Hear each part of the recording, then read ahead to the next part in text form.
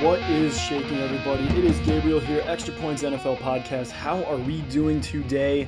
As promised, this is going to be the episode where we touch base with Joe once more. You guys will all remember him, obviously, from last episode that we had here, where we broke down all of the fantasy quarterbacks this season for football. Obviously, fantasy season is upon us, so we wanted to go ahead and hit the second round today. The second grouping that we're going to do. That being the running backs, so we're hitting the running back position here pretty hard today. I think that it's going to be, a good time. We got a couple of good takes here that we're going to sprinkle on you guys, as we go over everything. So I hope you guys really do enjoy. Not too much in the background here, obviously, because it hasn't been too much that went on outside of some preseason games, Trey Lance news and stuff. Which if you follow us on other social medias, you will see a lot of that being broken down there. Jonathan Taylor and Dalvin Cook news, all of that will be covered in the little segment that we're working together on. So. I hope you guys enjoy. I'm going to cut to that right now, and definitely let me know what you guys think. And we're going to do wide receivers and tight ends next. Have a good one, guys. Thanks so much. And what's going on, guys? Once again, right back coming in here with Joe. I know in the little sidebar there we got him back. So we're going over the running backs this time. Definitely one of the more interesting.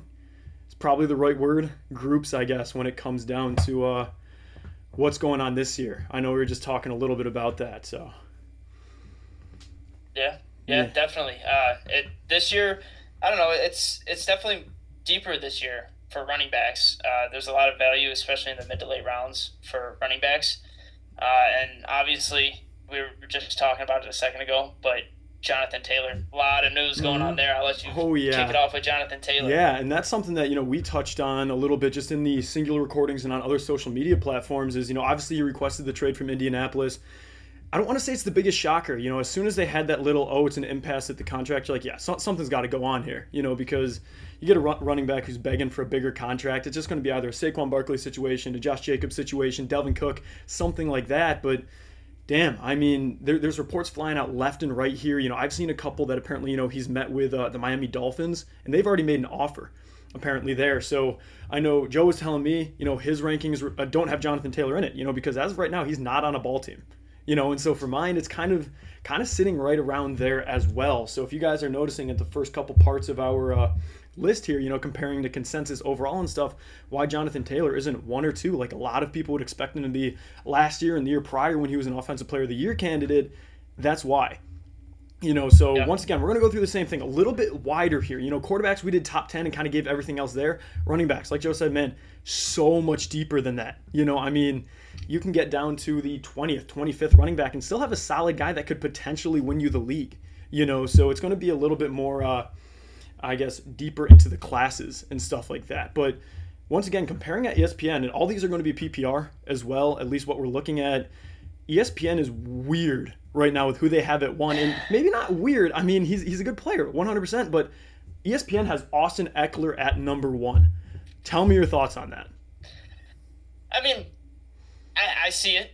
I was kind of tossing back and forth between Eckler and McCaffrey myself. Mm-hmm. For me, I have McCaffrey at number 1, but I can definitely see Austin Eckler being number 1. We look at Christian McCaffrey last year. When he played, so he got traded to the 49ers last year, and then when he was playing, and I believe it was kind of like a split backfield almost with Elijah Mitchell. You don't even realize, but last year when him and Elijah Mitchell played, they were almost splitting carries 50-50 and splitting touches. No way. Last year when both him and Elijah Mitchell played, Elijah Mitchell was injured for a lot of the period of time when he was with McCaffrey, when McCaffrey joined the team. But when him and McCaffrey were on the team, Elijah Mitchell was getting more of the rushing touches and McCaffrey was getting more of the receiving touches. So I can definitely see it. It's not a knock on McCaffrey at all. It's just more credit to Elijah Mitchell, just showing that he's good enough to be able to be in kind of a backfield with McCaffrey and keep up. But I have McCaffrey at 1 just because, he's Christian McCaffrey. Elijah Mitchell, you can't trust his health, and McCaffrey's going to be out there balling 20 points a game, sometimes 25, 30 points a game. Eckler, I definitely see it, but my only thing is my problem with Eckler being at number 1 for ESPN's ranking is they just got a new offensive coordinator in Kellen Moore, right? Yeah. And he's more of a down the field chuck it type deep. Yeah, that's his offense. They went out and invested in Quentin Johnston. Now I know the camp reports haven't been great on Quentin Johnston. He's having trouble catching the ball, holding on to the ball. It's taken him some time to get up to speed with the NFL, but that doesn't change the fact that they're going to be slinging the ball downfield. I think last year was a down year for Herbert, especially for everything that we expected from him. But I honestly I think it's going to hurt Eckler more that Kellen Moore's there, just because that offense. I don't think Eckler's going to get the dumps that he was going to get before, and I don't know. I still have him. I have Eckler number 2, so I'm right up there with them. Because, I mean, he's just a PPR machine, and well, everybody knows Austin Eckler loves fantasy football. He drinks himself all the time, and he's always going to go out there and perform for his owners. So, I mean, I know if anyone's got the fantasy footballers back, it's him. So I have him at 2, but I mean, I can see him being at 1. It just depends on McCaffrey and Mitchell's situation, you know? Yeah, I completely get that. And you and I are in agreement here. McCaffrey, he's number 1. And the reason why is because I'm not going to get him in any of my fantasy leagues. You know, we did our draft. I'm freaking 9, man. You know, not happy about that. But every single year I draft Christian McCaffrey, he's bad. He's injured, something like that. And every single year I don't get him, he kicks my butt. Every single time. You know, it's not fair. But I mean, outside of that, the Trey Lance news, you know, hearing that he's now 3rd-string quarterback and Brock Purdy's going to be completely healthy. And so then, God forbid Brock Purdy gets hurt, you have Sam Darnold at number 2 now. And so now both choices, number 1 and 2. I don't think Trey Lance is going to dress on game days. I doubt it, unless they want him in a Taysom Hill type thing, but no one's Taysom Hill. I mean, you know, you're a Saints fan. You know exactly what that guy can do. Trey Lance isn't that. So you're going to have 2 quarterbacks, no matter who's playing, that throw the ball. They don't run. Brock Purdy's not running. He's not fast. Sam Darnold's not running. He's not fast. Christian McCaffrey, he's going to be catching dump off after dump off from Brock Purdy while he's letting his arm heal. You know, so even these first couple of weeks here, and I was talking about it, you know, you have a quarterback coming back from injury. The 49ers have that team where they can say, listen, you know, we're going to play defense. We're going to play it hard. We're going to make sure your team can't play next week. You know, I mean, last season, teams that played the 49ers, the week after they played them were 1-15. You know, the only win coming from the Chiefs, just barely beating the Texans. You know, and they won that on the last drive. That's how good the 49ers defense is. You know, they play rough. So they have a team where they can say, you know, man, Brock Purdy's still hurting. First 5 weeks, 6 weeks, whatever it may be, we're going to rely on the defense and we're going to rely on Christian McCaffrey to run behind Trent Williams and their damn good O-line. He's just going to be racking up points. And Elijah Mitchell, I don't know. You know, he's going to get his touches and stuff like that. But I think that McCaffrey, on the deal he's just going to become more and more a part of this team now that he's been a year in the system. Kyle Shanahan. Yeah, another offseason. Oh, yeah, Kyle Shanahan, man, he's so good. Anyone can run in that. You know, I could be a 1,000-yard rusher if Kyle Shanahan's my coach. You know, I mean, I'm running behind Trent Williams and stuff like that. Man, so good. So, yeah, I have McCaffrey at 1 as well. Eckler, not at number 2 for me. He's actually at number 3. Whoa. Yeah, he's actually at number 3 because it's like you said, Kellen Moore. You know, we don't know what he's going to be like yet. It's the first year in the system. You know, we all know that it takes a year or so to kind of develop there, but one thing that the Cowboys didn't do is pass to their running backs. Look at Zeke Elliott. You know, Tony Pollard towards the end of the season, yeah, he kind of came on there, but it was so reluctant. It took him maybe 12 weeks to finally say, okay, you know what? We're going to give it to Tony Pollard because he can catch it there. And like you said, I know Quentin Johnston, hey, you know, he had his drops in camps. So did Jamar Chase, you know, and that's going to be my thing, you know, say, oh, I know he said, Zay Flowers or Jordan Addison could be the next Justin Jefferson. Yeah. Quentin Johnston's my guy. You know, I wanted him on the Bills and stuff like that. He's a stud. You know, he's going to be good. You have Keenan Allen. You have Mike Williams, who I know we're going to talk about when it comes to the wide receiver rankings there, or at least I am. They're going to be gunning it downfield. Plus, the offensive line there, we've seen it. Even with Rashawn Slater, he'll be back. It's not really prone to having a running back. You know, there were some games where Eckler had 12, 13 catches. And in PPR, that's pretty damn great, but you can't rely on him for that forever. You know, so a little, it's weird. And you know how he's just such a great player when taking a tumble is being the 3rd best in someone's rankings, you know, something like that. But I don't know. Yes, right now he's sitting at number 3 for me.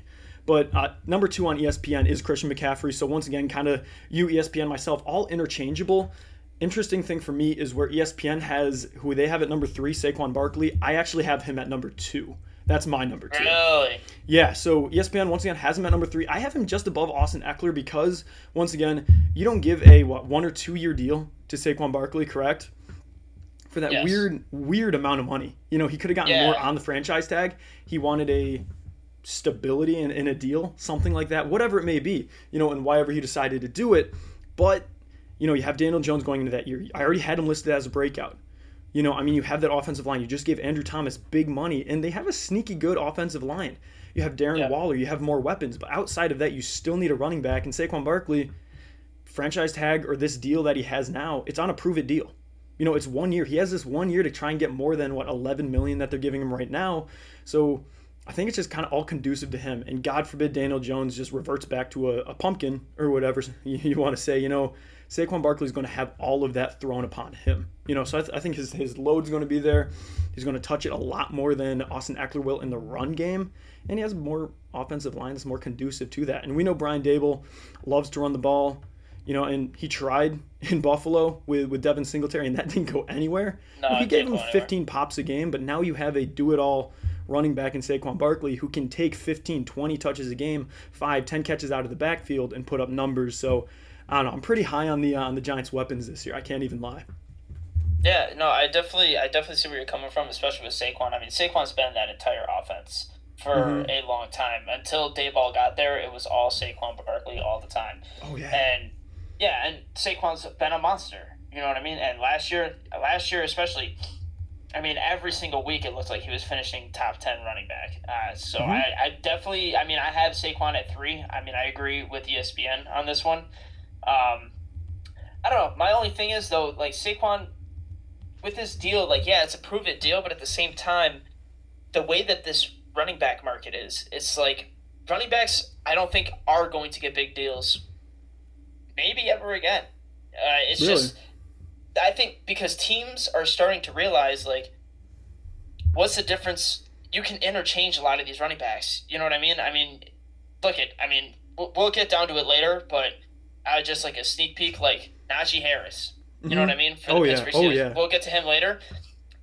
They drafted Jalen Warren, and camp reports have been incredible, but it's almost like you can put anyone behind a certain offensive line and they'll do great. You're not going to pay big money for a running back unless you're paying for someone like a Christian McCaffrey, but no one on this list can do what Christian McCaffrey can do. Yeah, and we saw what Jalen Warren did in that preseason game against the Bills. He shot that upfield, and just like that, he rips off a 60-yard touchdown. I haven't seen Najee Harris do that once, not even in the preseason. That's exactly what I'm saying. So that's why it's like I don't think he'll be getting a bigger deal, but I agree with ESPN on 3, not because I think he's going to be in like play for it season, but I think he just loves football, and Saquon is just a baller. And I think that there's going to be less pressure on him because of the weapons that Daniel Jones now has, especially like Darren Waller and stuff like that. And Daniel Jones is going to another season. I hope he dumps it off more this season and doesn't rush as much, because that will definitely help Saquon. But I mean, I don't know. I was kind of tossing between Saquon and my next pick, but I definitely see Saquon. He could easily finish number 2. He could easily finish number 1, but I have him right at number 3. I feel like this is a safe spot for him. And when it comes to the contract stuff, I just think he's just a baller, and he just wants to go out there and just kill people because he loves football. Oh, yeah. That dude's freaking quads just stupid. Stupid crazy. I would do just about anything for that, squatting that much. But I'm interested to hear who you have at number 4. I know you just kind of touched on it there. ESPN has Bijan Robinson, Bed Bath & Bijan, all those names there. I'm not going to throw out where I have him right yet. I want you to go first. He is not that high on my list here. What do you have at number 4? What do you think about Bijan Robinson? I completely disagree with ESPN on number 4. Oh, thank God. Okay, me too. I was going to say, I hope I'm not alone here. And it's not because I'm not hitting on Bijan at all. I have him ranked very high on my list, and we'll get to it pretty soon. But it's just a fact that my number 4 is Nick Chubb. Yeah, me too. There we go. And they have Nick Chubb sitting at 8 on their list. And that's ridiculous to me. That is absolutely ridiculous. And they have I get it. They're going to say, oh, well, it's his receiving upside and stuff like that. And I don't know if anyone has been reading these camp reports. He doesn't catch the ball. Not just that, but he's trying to, but it's literally just him in that backfield now. It's just him. There's no Kareem Hunt to steal that goal line work from him, which is what the big issue was last year. A lot of Nick Chubb's touchdowns came from outside of the 10-yard line. And I used to watch all because I had Nick Chubb on my fantasy team last year, and he actually carried me to the championship. So good. He's so good, but what really happened last year is he lost a lot of points around the goal line because they would throw Kareem Hunt in the goal line. Kareem Hunt's not there anymore. And Ford, everyone can say, oh, well, Ford can get that touches now. Ford is not going to get those touches. He was never going to get those touches, and it's Chubb's backfield now. He's one of the, I think, last two remaining, like, I'll say three because I'll put Barkley up there, but true workhorse backs. You know what I mean? Yeah. I think the true workhorse backs are Chubb, Henry, and Barkley, and that's really it. And I don't know, Chubb, I think he's going to have another fantastic season running behind a great offensive line. I think Deshaun Watson, we went through it last on our quarterback rankings. I had him, I think, at 11. And I think he's going to be a lot better this year, which is going to take some pressure off of Chubb because, yeah, they're going to be a run-first offense. But having that threat of Amari Cooper on the outside with a competent quarterback with Deshaun Watson throwing, I just think it's going to help Chubb even more. So, I don't know. I have him at 4. I think he's going to ball out this year, and they have Bijan Robinson at 4. I can see why because of his receiving upside, but I'm not going to take that. I mean, we've seen it from Chubb. We haven't seen it from Bijan Robinson. We've seen it in Texas, but then again, NFL is a different game. Yeah, I completely agree. Chubb, once again, he's at my 4. And it's like you said, he's one of those, I would put him in the category of one of the two, him and Derrick Henry, as pure running backs. Saquon Barkley, he catches the ball too. That's a big part of his game. Nick Chubb and Derrick Henry, I have them at 4 and 5. I don't know how they do it. Every single time they catch the ball and they fall forward for yards. It seems like no matter what, Nick Chubb doesn't get tackled in the backfield. Neither does Derrick Henry. And it has to do, obviously, size of their quads, whatever you want to say. But they're those guys, you're right, they're not going to get many passes. Derrick Henry's kind of evolved as that a little bit. Nick Chubb hasn't, but that's just what he does. And what is it, Donovan Williams, was that his name? Or someone Johnson, the backup that was there maybe a year or two ago. He had like a big game last year. Huge game out of nowhere. I picked him up. Great call on my part. Taking it because Nick Chubb was hurt. He's not there anymore. They're all gone. It's literally just him. And like you said, Ford, he's not getting anything. No one knows who he is. Yeah. Nick Chubb, he's going to have so many touches. I wouldn't be surprised if he averages 35 to 40 a game and we see a kind of a reminiscent player reminding us of Derrick Henry from 1 or 2 years ago, where you see him get however many touches and it's like, oh my God, like Derrick Henry had 45 touches. Well, yeah, he had 250 yards and 3 touchdowns. I honestly, Nick Chubb could be a league winner this year. And it's weird to say that about like, oh my goodness, I feel like he's being underrated at 4 and 5, stuff like that. But man, I mean, he's just as consistent as they come, every single week. I think the worst game I've ever seen him have was like 10 points, 10, 11 points, which, I mean, say what you want about that. Maybe it's bad, but he clears double digits, just because he gets those opportunities. Love their offensive line and stuff like that. So 100% putting him at 4. And like I said, my 5 was Derrick Henry. So is ESPN's. I just like Derrick Henry. He's the only thing in that offense. Do they have a worse offensive line? Yeah, they do. But who the hell is going to be throwing the ball? Ryan Tannehill, mid at best. Malik Willis, what is happening? He's probably not even going to make the team. He looks horrendous. He's been playing every single preseason game, every single snap. Will Levis, he needs some work. I mean, he's probably in the future boom or bust, but in my opinion, he's probably going to be like a QB1, fringe on QB2 in his career, nothing special or anything like that. So what do you do when you have a rookie quarterback or an inexperienced quarterback or a quarterback who just can't throw the ball properly like Ryan Tannehill off of play action? Yeah, they have DeAndre Hopkins. Give me Derrick Henry. I feel like it's going to be another one of those kinds of seasons. So that's why I have him at 5. I actually have Bijan at 5. Bijan Robinson. Wow. Yeah, I'm on the Bijan hype train, man. I don't know. I think Bijan, here's what I'll say. And this is hard coming from a Saints fan, putting a Falcons player anywhere inside of my top 10 in top anything. 5.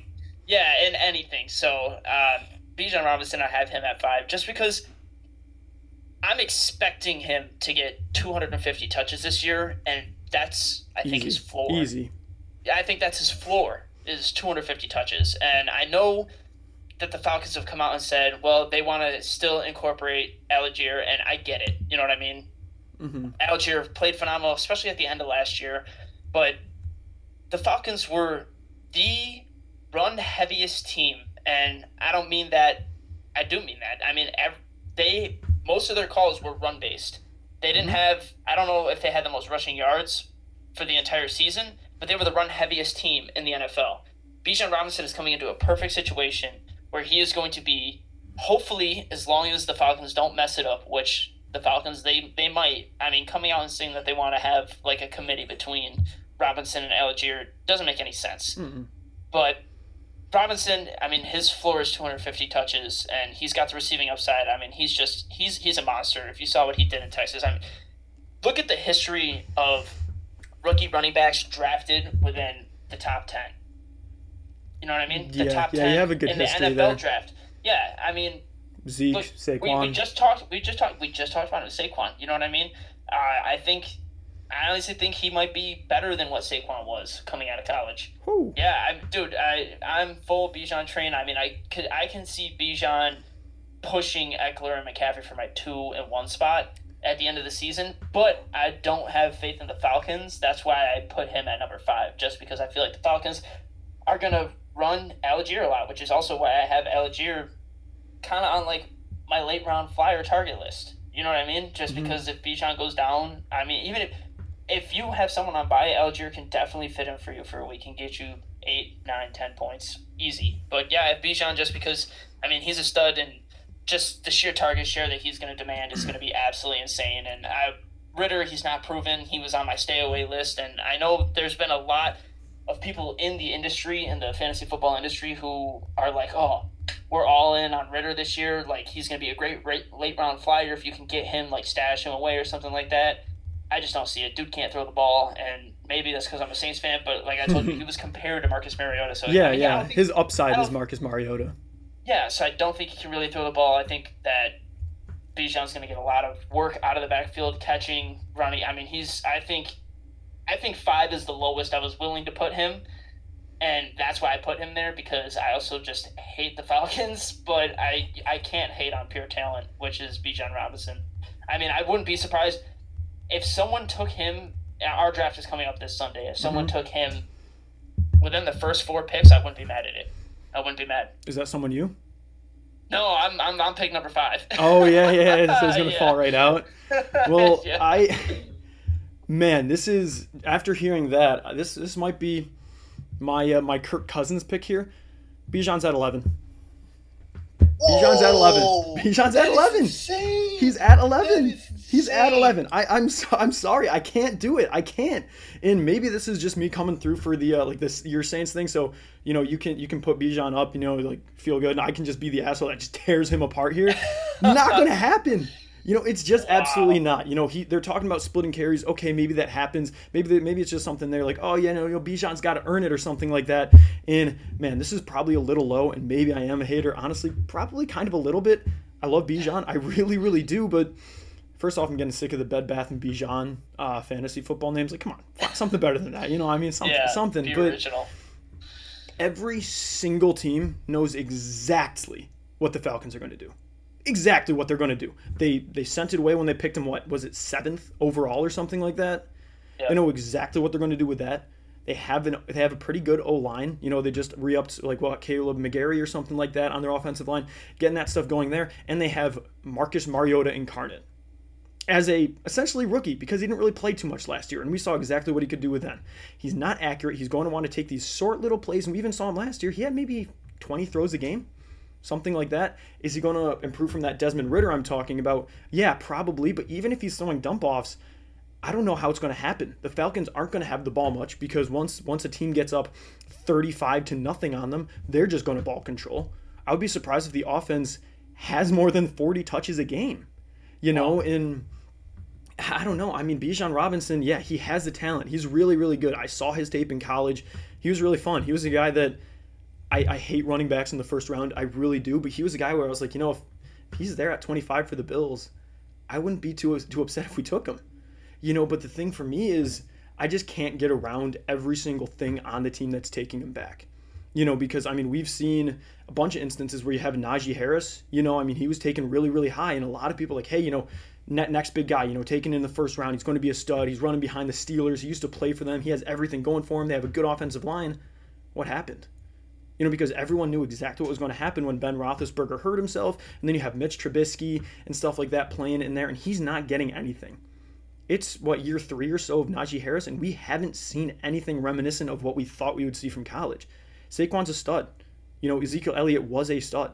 But Bijan Robinson, I need to see something first. And I'm really, really, really hesitant to put first round running backs or really rookie running backs, depending on the situation, in that top area, despite what it may be. But I don't know, man. I know it's a absolutely just out of nowhere take for me. That's crazy, yeah. He's not on my stay away list, believe it or not. As far down as I have him, he's not on my stay away. And like you said, if in our draft someone takes him at number 4, or you take him at 5, I understand it.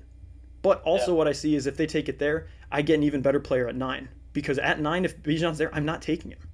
I'm not. True. I can say it right now. So I don't know. It's out of nowhere, out of pocket. I completely understand there, but quite the fall from grace, at least in my rankings, But for me, there's just a lot of people that I would put better than him. I think there's a select few 10 running backs, in my opinion, that I know are going to get higher points than him. And that's going into number 6 at Tony Pollard. That's what ESPN has at number 6. I can kind of agree. I have Tony Pollard at number 8. But okay. If Jonathan Taylor doesn't sign with the Cowboys, Tony Pollard has to be it. They have Mike McCarthy, and what did Mike McCarthy do when he was in Green Bay? Every single thing. 3rd and long or something like that, guess who's getting a target? But Tony Pollard's so explosive, he can make that happen. We've seen him return kicks, punts, and stuff like that, all for touchdowns. And we say what he did last year. He won me some of my leagues. I had 3 or 4 leagues last year. I had him in 1 or 2 that I picked him up off the waiver wire.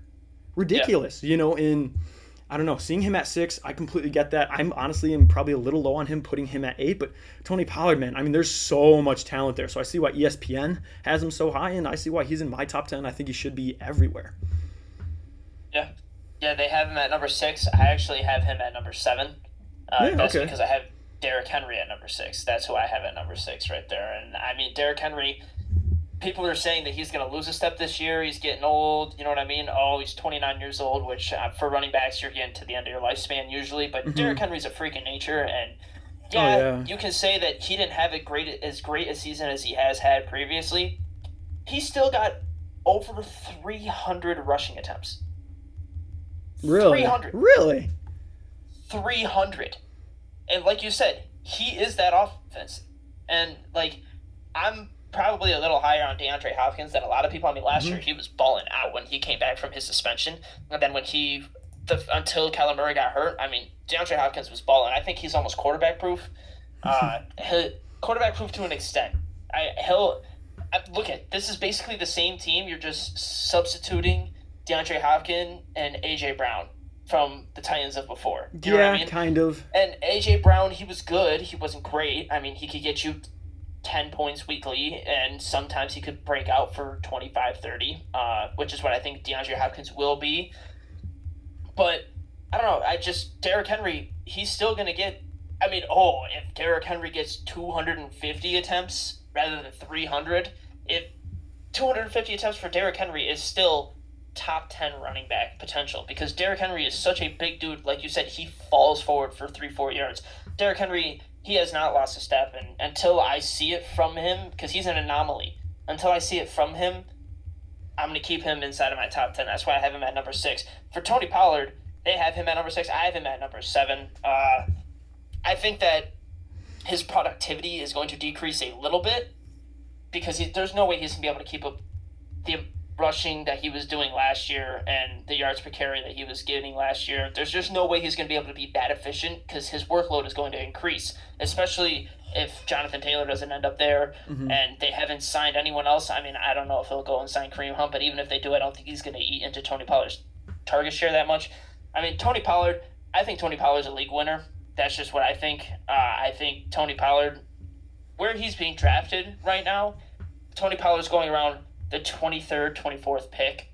Cool. And so that means you're getting him, in a 10-man league, you're getting him mid-third round, you know what I mean? In a 12-man league, you're getting him end of second round. And if you can get a Tony Pollard, you should get a Tony Pollard, because he's going to, I have him at number 7. I could see him and Henry switching places just because of Tony Pollard's receiving upside. My only thing is, Brandon Cooks. I think that people are sleeping on him as a wide receiver, and I think that he's going to get some targets, which might not go to Tony Pollard. I think that if a play breaks down and Dak Prescott's rolling out, Tony Pollard will be there to dump off, but I think that some of those times when Tony Pollard would get a dump off, Brandon Cooks is going to find a way to be open downfield, which is where the ball is going to go. But Tony Pollard, he's going to be a stud. He's a league winner. I draft him all day at number 7 on my running back rankings, and especially where his ADP is going at, pick 24. Give me that all day. I mean, that's a big thing. And once again, to kind of tie this back into Bijan, I would take him over Bijan. I really, really would, because his workload's there. He has a better offensive line. He has a better offense, and he has a better scheme. Having that there, he's really good. And the crazy thing, I know we touched on Jonathan Taylor a little bit in the pre-thing. If he goes to Dallas, that could be crazy for the Cowboys there. ESPN has Jonathan Taylor in their number 7 spot, even though he's not on a roster. So I kind of wanted to, I know you don't have him on at all. I put Jonathan Taylor at 10 just because I don't care where he goes. He's good enough to be a top 10 running back.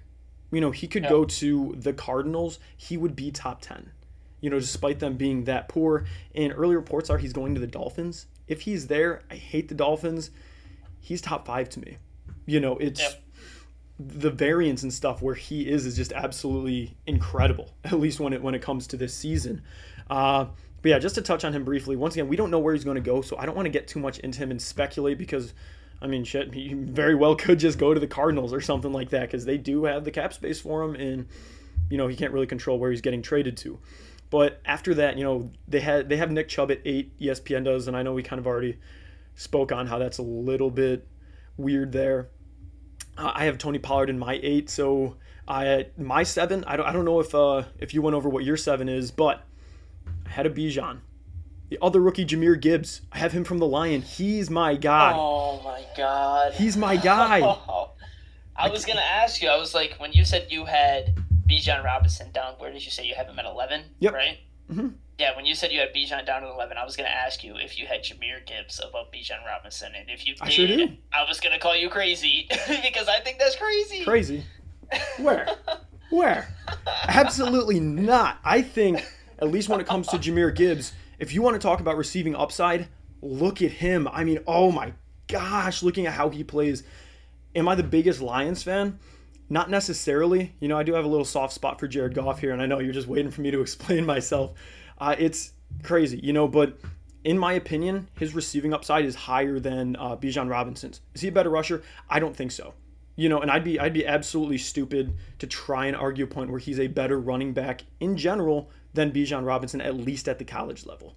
But that's the biggest thing. When I look at the Lions offense, they have a good offense. And a lot of that plays into how good a running back is going to do, because the longer an offense is on the field, the more opportunities a running back has.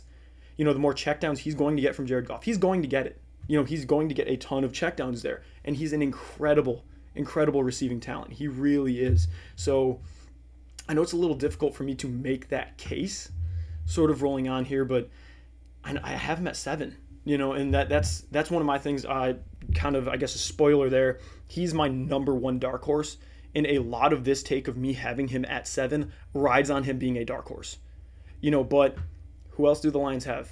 David Montgomery. My partner at work, he grew up in Michigan. He's a big Lions guy. He was like, oh, we got David Montgomery. He's Devin Singletary at best.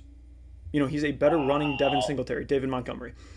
I honestly, I have no idea. Khalil Herbert outplayed him in Chicago.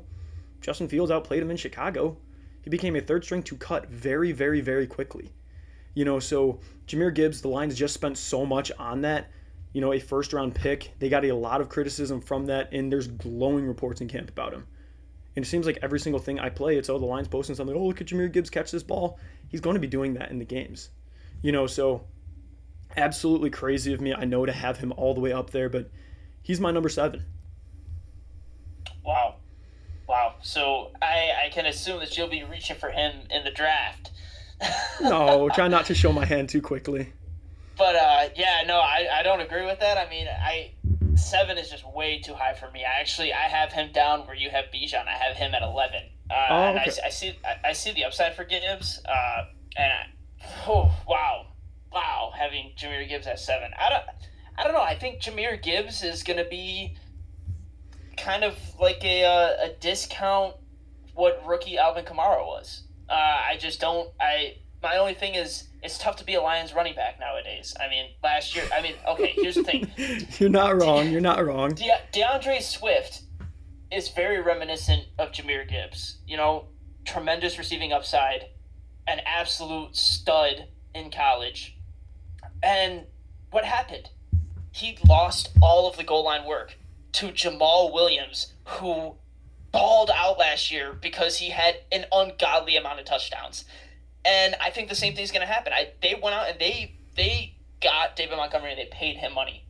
They want him, and I think he's a little better than you're giving him credit for, just calling him a Devin Singletary. But my other thing is Montgomery. I think Montgomery is going to get some goal line work. I think Montgomery is going to be, that between the tackles running back, and Jahmyr Gibbs is going to be like that third down running back.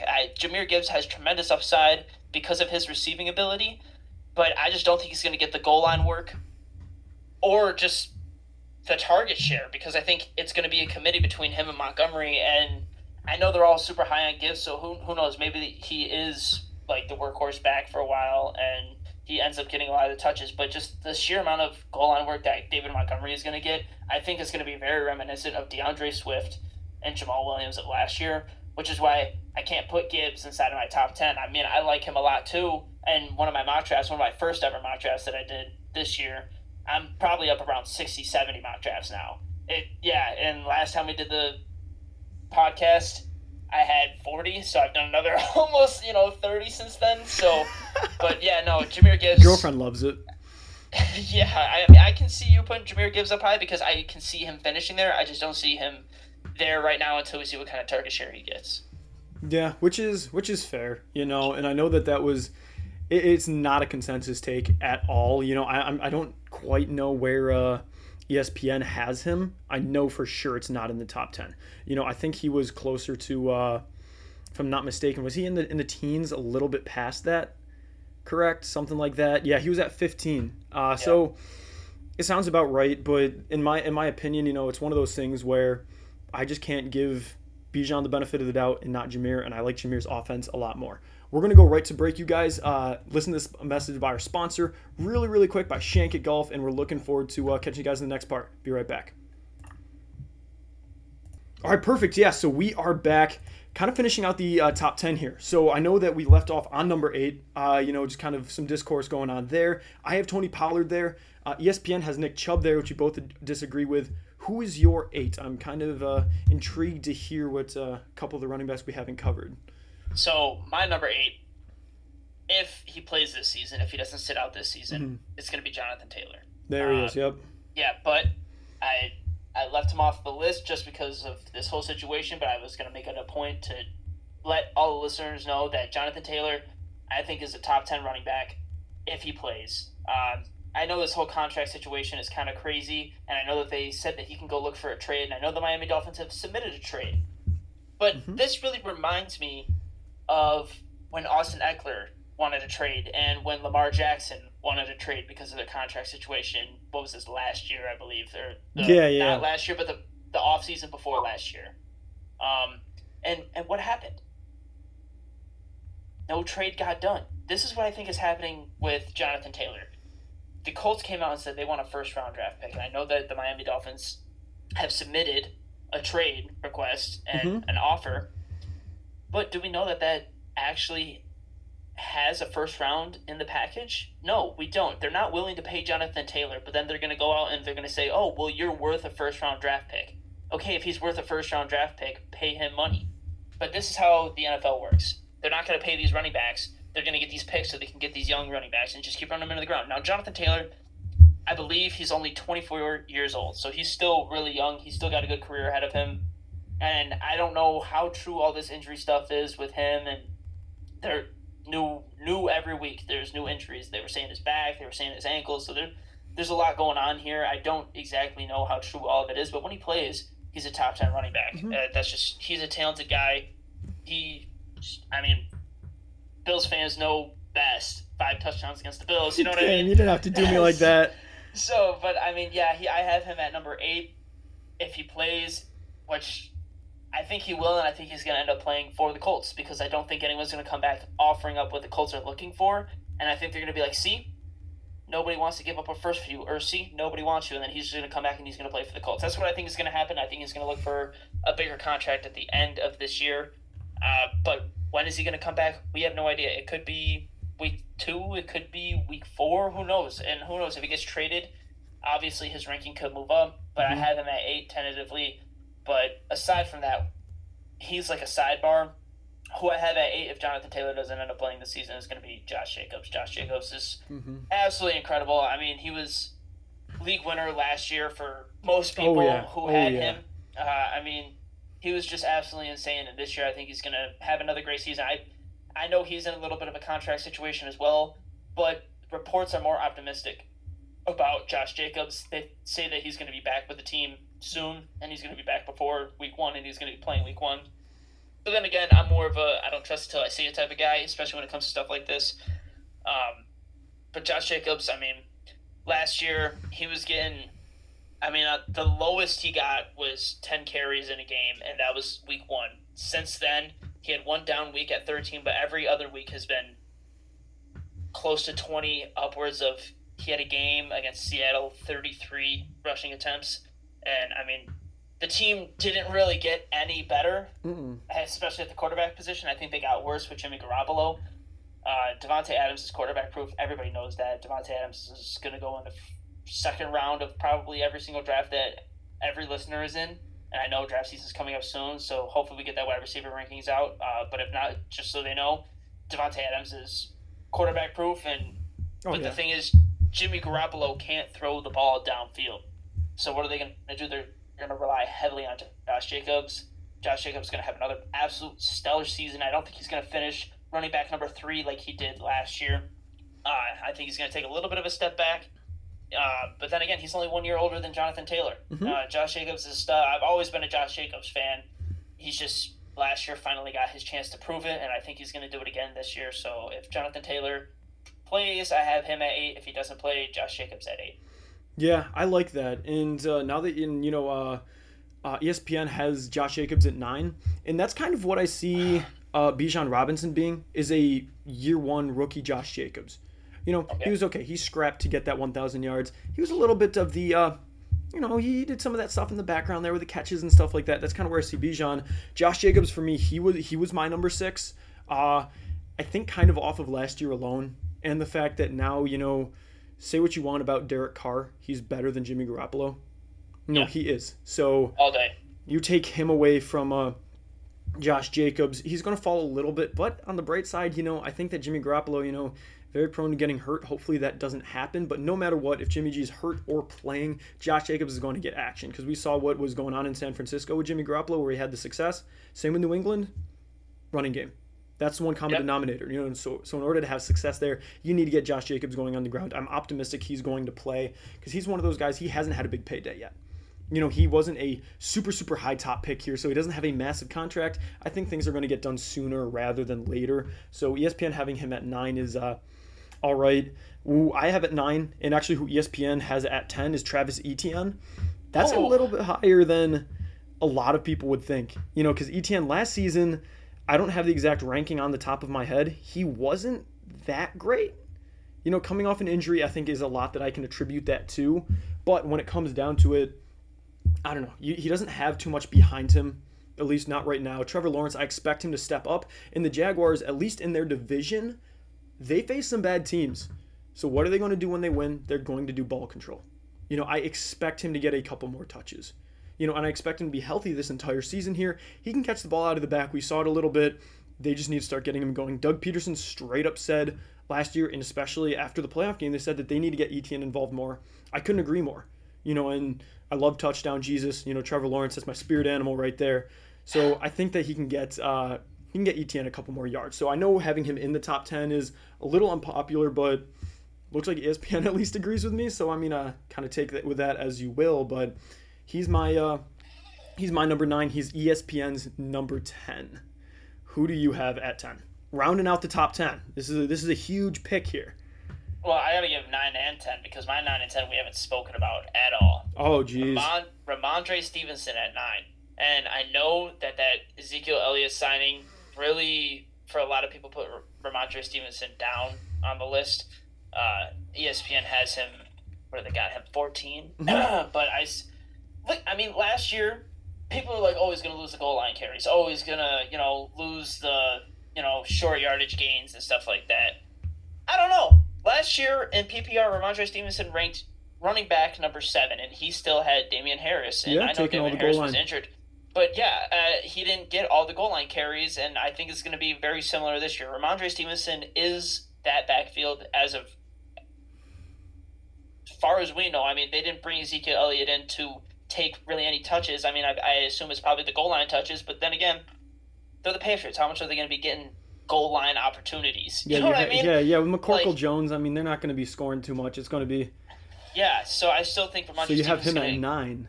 Yeah, I think he's going to be a PPR monster. I think there's going to be a lot of dumps into the backfield for Ramondre Stevenson. I think he's quick. I think he's agile. I think he's going to have a great season. I have him at number 9. And for me, at number 10. First, I want to touch on your ETN. Mm-hmm. I do not have him anywhere close to there. Oh, no. Honestly, I was debating even putting him in my top 15. I am. But that's part of the reason I love doing this podcast with you, is because I like that we have differing opinions.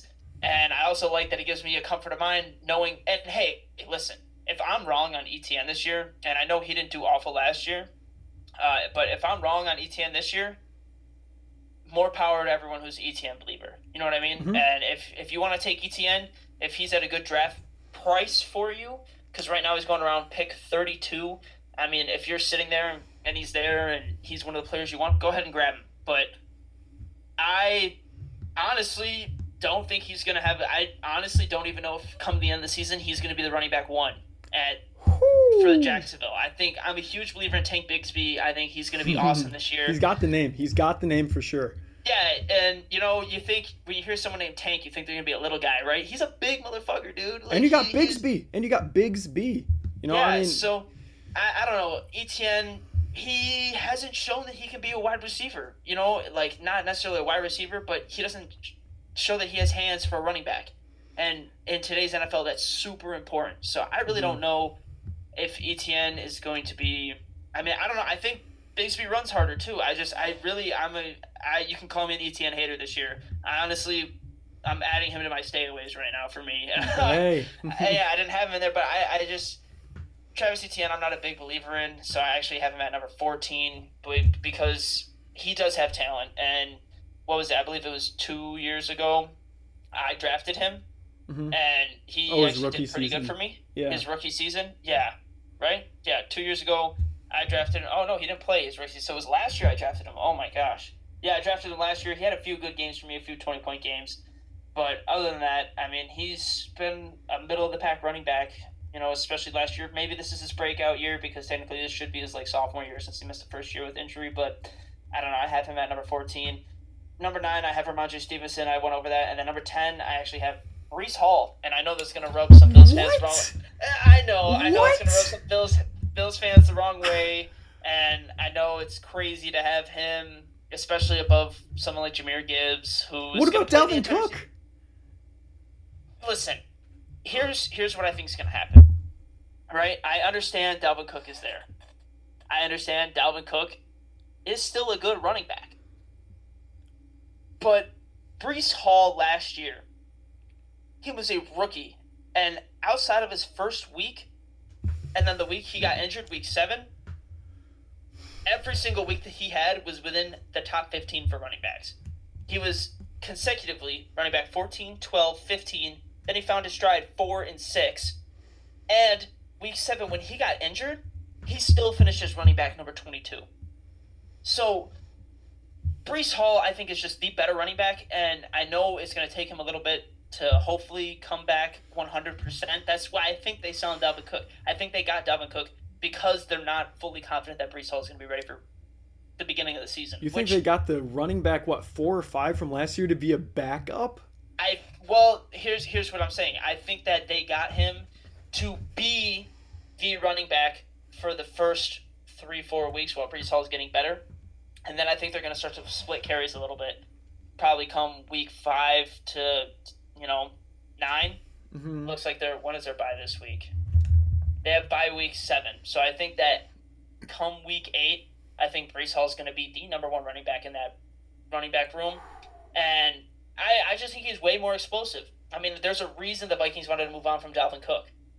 And we don't get to see everything that happens, but this could be a Todd Gurley situation that he had a great year and he just hit his edge. I don't know, but I think Breece Hall's a stud, and I think that the Jets are competing for a Super Bowl this year. So I think that they know that they need the best players on the field at all times. And yeah, they might want to keep Breece Hall healthy for seasons to come and lighten his workload a little bit. But when push comes to shove and they need to win games, Breece Hall is going to be the one out on the field. He's going to be the one scoring. He's got that breakaway capability. He can score a 40-yard touchdown, a 30-yard touchdown. Like, that is Breece Hall. And he runs, I will say this, he runs mean. He runs pissed off. I know.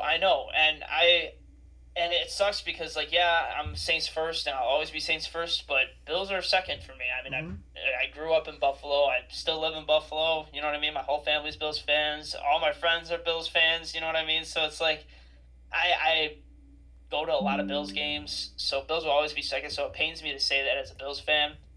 But Breece Hall is the truth, and I think that his second half year after that bye week, weeks 8 through 17, I think that he's going to be pushing every single week. Running back number 8, running back number 9, running back number 7. I think he's going to be there, but because of the workload that he's going to have to share with Dalvin Cook up until that bye week at week 7, I think that that's going to affect his ranking, which is why I have him all the way at 10. Wow, I mean, and yeah, that's a lot to take in, honestly, those two. And I can kind of pick up what you're putting down with a Breece Hall kind of taking over for this one reason, and that's with Dalvin Cook being on a 1-year deal. You know, they didn't sign him to an extension because they have their guy, and that was a big thing that I brought up when they signed Dalvin Cook. I was like, well, what about Breece Hall? And as a Bills fan, that sat positively with me because it's like, well, now you're taking away some of Breece Hall. Sure, you're putting in Dalvin Cook, but you're also taking away some of Dalvin Cook. You know, so if they're splitting carries, not one of them is going to get hot. We're not going to see Breece Hall just pissed off, running, hitting everybody, hitting people into the sidelines and still trying to run, you know, stuff that we saw last season. So that's always good. But once again, I mean, like you said, I thoroughly enjoyed doing this with you because, you know, we have these different takes, you know, and it's so substantially different, at least how some of the things roll. And, you know, it makes for some good discourse. But also I may or may not just be saying that because might be a little bit of a bombshell, and we're going to disagree pretty heavily here. Ramondre Stevenson, who you have at number 9, I have at number 15. Breece Hall, who you have at number 10, I don't have ranked in the top 20. What? I know, it's wow. You know, we're hitting them there. What? It's a big one. But for me, Ramondre Stevenson sitting at 19. You know, he just barely squeaked in. Breece Hall, he and Dalvin Cook, I have Dalvin Cook / Breece Hall, stayaways. I wouldn't draft him. Wow. I that wouldn't. is crazy. It might be, but I'll get that. And I said those two back to back, so it wasn't like, oh man, you're stupid, and then another bomb, and like, oh man, he's definitely stupid. I said those back to back so fast just to get that in there, you know, to kind of soften the blow from doing those two separately. But Ramondre Stevenson, for me, he was less explosive than a cornerback who was running. Jack Jones, he would rip off more runs, and I didn't watch all the Patriots games because I can't stand watching the Patriots. They're maybe not my least favorite rival, but I get the most satisfaction when we mop the floor with them as a Bills fan. Shout out to Tom Brady. Yeah. So many scars from that guy, just cut deep. You know, thank goodness he's in retirement. Not sure who he's dating now, but it's not Giselle, so poor guy. But, I know. Yeah. She ran off with a Taekwondo instructor. She didn't like him either. But that's so mean. That's so mean. But I don't see him being that high up there. You know, the Patriots, they run the ball well, yeah. But once again, I don't see the PPR there. Mac Jones, he doesn't throw to running backs that much. You know, his target share, he only threw 3% of his balls, meaning like intentionally to running backs. All the other passes there, according to the next gen stats and stuff, were, you know, plays breakdown and stuff like that. With the Patriots now, breakdown plays do happen quite a bit, so I can see that there. But once again, similar to that Bijan thing, there's just a lot of guys I'm higher on, and I promise it's not a Patriot bias. You know, I just see a lot of guys that have more opportunities. And for me, he's not number 1 in the backfield because the Patriots constantly churn running backs. Damian Harris is gone, sure, but, you know, they had Jack Jones at cornerback running it last year, taking some carries from him. You know, and they do have the weather going for them. You know, they play in crappy weather. They play in Buffalo twice in crappy weather. It's going to be ground and pound. New York, yeah. Yeah, you know, they play the Jets and all that kind of stuff. All of that stuff, it's going to be bad weather, so he will get touches there. So, more I talk about it, 19 maybe a little bit of a stretch, but alas, he's still there. You know, and then touching on Breece Hall, kind of that quick segue, how many weeks is he going to miss? It could be none, but it's an ACL injury on an explosive running back, and how is that going to treat him? You know, it's the same reason why, little sneak peek here, Odell Beckham's not going to be in my top 20 receivers. I mean, that's probably not too hot of a take, but he's coming off an ACL tear. Yeah. You know, any running back coming off of a crazy injury like that is just going to fall for me. And it's not going to be Breece Hall's fault if he misses games that he's going to be low. You know, I mean, could you take Breece Hall? Yeah, 100%. And he very well could pay dividends, like you said, in week 8 to 17. But that's 8 weeks of the season that you're missing from having especially him. Fantasy football. You know, yeah. And so you miss 8 weeks, and maybe you're RB1 every single day rest of the week, and maybe you be RB6, 7. I don't see him being RB1. You have Aaron Rodgers. You have a boatload of new weapons. You have Randall Cobb, his boy. He's the dump down guy. Play goes to hell. Randall Cobb's getting the ball, not Breece Hall. And I'm a big fan of Garrett Wilson this year too. Yeah, I reluctantly will say that Garrett Wilson, he's going to have a good season. Allen Lazard's there, another one of his guys. Now, yeah, Corey Davis did just retire, but you have Dalvin Cook, and, you know, he's so agile with getting the ball in the air more so than Breece Hall, so I think the PPR is going to go more towards Dalvin as opposed to Breece, so it'll be interesting to see. You know, I have no idea how the target shares are going to play. It could be Breece being the bruiser, the runner. He could get 2 or 3 of the carries, and then Dalvin would be the third down back. I have no idea, but right now, just with him being that low, I can't put him any higher, you know, and he is a stay away from me. But both of that running back room is. You know, it's not me trying to say, oh, it's just a Jet thing, because I love Dalvin Cook. I really do. He was a guy that even his first year, I drafted him, loved him. He got hurt, he didn't play. I drafted him the next year, he got hurt, didn't play. I drafted him the third year. I drafted him every single year. I love Dalvin Cook. Going to this team, it's a stay away for both of them for me. You know, and I don't know, that's quite the way to end our top 10. You know, when it gets into that, just with that little bit of the discourse there. But I think when it gets outside of the top 10, that's kind of when things get fun, because everything is going to be different. We agreed on Christian McCaffrey, Nick Chubb, and maybe that's it. You know, in the first little bit there, Saquon Barkley and stuff like that. Yeah. But when it gets here, ESPN has Joe Mixon at 11. Obviously, you know, I said I had Bijan Robinson at 11. Joe Mixon takes a little bit of a tumble for me here. I don't know how you feel about him. I'll let you go and say where you have him. But for me, I don't think he's going to be running all that much. So I have Mixon sitting at 15. Right. Okay. I got him at 13. So we're kind of in that same boat. Yeah. Actually, wait a minute. No, I have him at 16. I misread. I have him at 16. Yeah, so we're still right in the same boat. I mean, he's the only running back in that backfield, and I don't think he's going to get suspended. He just got, you know, cleared by a judge the other day for that whole legal issue that was going on. Yeah. And he took a pay cut to stay there. It seemed like he was going to get cut. It seemed like he wasn't going to be with the team, but that offense is high-powered. He is the only running back that, I mean, they don't have J. Pirine anymore. So I don't know. I have him at 15 just because last year, if he didn't have that 50, I know you can't sit there and be like, oh, well, if a running back didn't have this week, then he wouldn't be here, you know. Mm-hmm. But if he didn't have that 55-point game last year where he absolutely, and granted, he did have a game where he really didn't play at all, the Bills game with DeMar Hamlin. Mm-hmm. But, I mean, he was kind of just, he's always, and it might be a sour taste in my mouth because I drafted him years prior, and he really let me down, you know. I mean, he's been a huge letdown for me, and then last year he was running back 8, running back 19, running back 41, 14, 28, 11, 11, 23. I mean, he fluctuates a lot, you know what I mean? Then that 55-point game, running back 1, but then he shot right back down. He was running back 26, 16, 32. Like, he's just all over the place. Mm-hmm. And that is a pass-first offense that lives and dies with Joe Burrow, Jamar Chase, T. Higgins. That is that offense. Mm-hmm. Yeah, and I don't know. I'm not very high on him. I mean, if he's there for his asking price is, you know, right around pick 40. If he falls to me at pick 50, I might I not. might, yeah. Yeah, I might That's not too be rich. That's way so. too rich for Yeah, me. yeah, but right at pick 40. I mean, I'd rather have Aaron Jones than Hmm. Joe Mixon, especially in PPR, which is what we're in.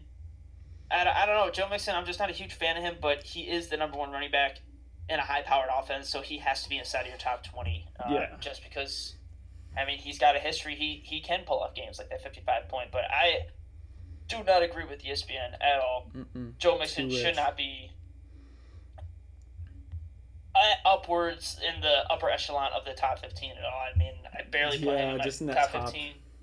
Yeah, so Yeah, he's like you said, he's in that offense, and right now there's no one behind him that I can think of. So just by proxy alone, you have an AFC Championship contender in the Bengals. I was going to say in the Burrows, but yeah, it's essentially Burrow and his weapons there. So yeah, I can see him being there at 12. ESPN has Aaron Jones, who you just touched on. I know you're pretty high on Aaron Jones. I'm I can talk myself both ways. I have him a lot lower. I have him at 18, which is wow, pretty low. The only thing that gets me going is the fact that Jordan Love is going to be checking the ball down. That's the biggest thing, and I think he's going to get so many points from Jordan Love that he warrants to be in the top 20. He's the top ball carrier. The thing that horrifies me about Aaron Jones is he was out touched by AJ Dillon. Even when AJ Dillon had poor games, we saw it towards the end of the season, he started to take over the ball catching duties. In I I think that if all goes well and Aaron Jones kind of goes back to what he was like 2 years ago, where he got 75% of the carries and targets, he should be so much higher than I have him. And I would agree with the 12. It's just with A.J. Dillon mooching those carries, because I had A.J. Dillon last year and I never knew when to play him. Because it seems like when I played him, then, he would have like 6 points. But then as a whole, the team didn't run, and Aaron Jones would still only have 5 or 6 too. And then when I'd bench him, then he'd put up 3 touchdowns or something like that, and then A.J. Dillon would have the 20 points and all that. But you're talking about Joe Mixon being a roller coaster. I mean, that's Aaron Jones for me as well. And I have Mixon higher because he's in a better offense. I mean, David Bakhtiari, knock on wood, will be healthy again. That is huge for the running game. Absolutely massive. But it's also huge for the passing game. And I think that the Packers, their game plan this year, they're not going to be able to run their way out of games like they did when they had Aaron Rodgers. That's not going to happen. And then also, it's the last year of Jordan Love. You're going to need to extend him after this season. If Aaron Jones is carrying the team, how do you know what you have? So that's the only thing. There's just way too many questions around the Packers for me to rank really any of them very high. And we'll see it the same with the wide receivers there. The only one that I'm thinking about having in my top 20 is Christian Watson. It's a very interesting team that I'm kind of looking at in the Packers here. So he took a little bit of a tumble for me. Do you have Aaron Jones kind of in that area? And if not, who's your number 12? I'm actually right on par with ESPN for 12 and 13. There you go. I mean, I haven't flip flopped. So ESPN has Aaron Jones at 12 and Najee Harris at 13. I have Najee Harris at 12 and Aaron Jones at 13. But I can definitely flip it because I'm high on Aaron Jones. My thing with Aaron Jones is this Packers offense, like you said, we don't know what they're going to be. But why not Jordan Love? The Packers have had 2 decades of Hall of Fame quarterbacks. Why not Jordan Love? He sat there and he studied under one of the best, and he's on the Jets now, and you might hate on him a little bit because you're a Bills fan, but he's one of the best quarterbacks of all time. Yeah. He just is. I mean, he's who got me into football. Yeah, and like you can see he's teaching Zach Wilson just from the clips that we see. He's showing Zach Wilson the game. He's been doing that with Jordan Love for the past 3 years? Yeah. Yeah. I don't know. I'm pretty high on Jordan Love. I think this Packers offense is honestly going to be better than it was last year because you have a hurt Aaron Rodgers playing a half his game, half Matt LaFleur game, or do you got a healthy Jordan Love playing a full LaFleur offense? I mean, what's really going to be is it really going to be that different? And my thing with Aaron Jones is the most experienced player on that offense. You got a lot of sophomore wide receivers. You got a young A.J. Dillon. A.J. Dillon, I think, is going to be a stud in his career, maybe for a year or two. It sucks that he's in Green Bay right now. He's not going to get the target share that he needs if he goes to a different place. Like, Tampa Bay. I think he'll be great. Um, but Aaron Jones, I mean, I think he's going to be that safety net. I think he's going to be a huge focal point of that offense. And, like, yeah, he was up and down last year, but he was 15 points a game at PPR, which I think warrants him being right around where I have him at 13 rank. I mean, he finished at running back number 9 last year. He hasn't shown it. I mean, I think that at the beginning of his career, he was the discount Alvin Kamara. You know what I mean? Like I said for Jahmyr Gibbs. Yeah. I think him and Jahmyr Gibbs show, I mean, they have similar skill sets and stuff like that. But I just think, I don't know, why not Aaron Jones? I mean, I'm not going to be mad if I have Aaron Jones as a running back in fantasy football. He's going to be a huge part of this offense. And yeah, you want to see what Jordan Love has. But at the same time, you also want to be able to see Jordan Love make the smart play and check it down when he needs to. And I just think Aaron Jones is way more explosive than A.J. Dillon, especially with catching the ball, being on the outside. A.J. Dillon is a good up-and-down runner, but I think Aaron Jones is going to be a huge focal point of that offense. That's why I have him at 13, which kind of agrees with ESPN. And then ESPN, Najee Harris, I have him at 12. Honestly, the more I talk about it, I might switch those two. Najee Harris, I mean... Yeah, I want to hear your thoughts on Najee Harris. Yeah, Najee Harris, he's Najee Harris. I mean, he's a good running back. Last year he was battling some injury. I mean, I know he played the entire season, but I was a Najee Harris fantasy owner last year, and I was keeping up with him a lot. And I knew, yeah, he was battling a lot of injury the entire year, and he still had a few really good weeks. He never really got more than 20 rushing attempts, but his receiving upside is what really helped him. And I know Najee Harris, I like Jaylen Warren all day over Najee Harris, and I was making that comparison earlier. But the Steelers haven't shown that they're going to go with Jaylen Warren. They haven't said anything in camp. Yeah, he's been impressive, but I still think Najee Harris is their guy for the time being. I wouldn't be surprised if Jaylen Warren kind of took over towards the end of the season. But for right now, we've seen Najee Harris. If he's healthy, I think he can be really – he's kind of similar – I think Jahmyr Gibbs is better. That's why I have Jahmyr Gibbs at 11, but I think he's got a similar skill set to Jahmyr Gibbs. I think Jahmyr Gibbs just excels at the skill set over Najee Harris. But Najee Harris, I mean, I'm probably not going to draft him this year, but I agree. I wouldn't be mad at people who do, because I do think that he has top 15 running back potential, especially me ranking him at 12. I think he's going to be a middle-of-the-pack guy. He's going to get his catches. He's going to get the goal line work, but I don't know. I do think I switch him and Aaron Jones right now. Yeah, and that's interesting. You know, for the 12 and 13, I know. ESPN has Aaron Jones and then Najee Harris. You have them interchanged. I had Joe Mixon down at 13. The one that I didn't get, my 12 it's probably a little bit of a shot in the dark here, but I'm hoping you kind of see the reasoning behind this. I have DeAndre Swift, and on ESPN, he's really. Yeah. Really? Whoa. All right, I'll go. I want to hear what you have to say. He's not ranked in the top 20 by ESPN. He doesn't show up on their ranking until 29. Wow. On a run-heavy offense. And this kind of goes back to our quarterback ranking conversation. Who's going to be running the ball less? Jalen Hurts. Who else is going to be not running the ball for them anymore? Miles Sanders. They're both not there. DeAndre Swift, say what you want about last year with Jamal Williams being a beast in the red zone and all those incredible speeches and stuff like that. He won the locker room over DeAndre Swift, and I think that that's a huge reason as to why he got more of those touches. I'm not saying that, oh my goodness, they liked him, so they're going to give him more touches. He was a great player. He really was. He's going to do great things for your Saints. He really was. I love the guy. Seeing him in the media and stuff like that, practices and stuff where he trades autographs for Pokemon cards and stuff like that. Yeah, absolutely awesome. Love it. He's so cool. But DeAndre Swift, 2 years ago, he was a top 10 running back.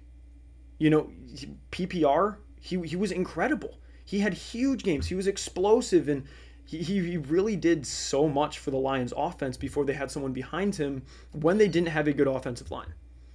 So now he's going to the best offensive line in the league with a team that I agree. I think Jalen Hurts is going to run the ball less.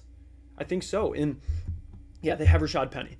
I think that's a cool story and stuff too. But Rashad Penny, I don't know. I think he and DeAndre Swift are going to be battling it out, and they are my new kind of dynamic duo here with the Kareem Hunt and maybe discount Kareem Hunt and Nick Chubb because neither of them is really Nick Chubb. I think that Rashad Penny is going to be the ball carrier, the bulk of the ball carrier, and I think Kareem Hunt's going to steal not Kareem Hunt, DeAndre Swift is going to be the Kareem Hunt, and he's going to steal a lot of those carries and those targets and stuff like that. So it's interesting. He's another one of my dark horses here. I'm very high on him. Now, would I take him at 12? No. Would I take him as the 12th best running back? This is merely a projection to try and fulfill my little dark horse prediction here, but I think he can end up there. And I wouldn't be surprised if he's not ranked for you. Like if you don't have him in the top, that kind of checks out for me. Probably not in the top 20. I know it's a complete shot in the dark here on my end. It's a bit of an interesting one, but he was just something to kind of put there, and it's a weird one. In the 10-man league, you can get DeAndre Swift in about the 7th round.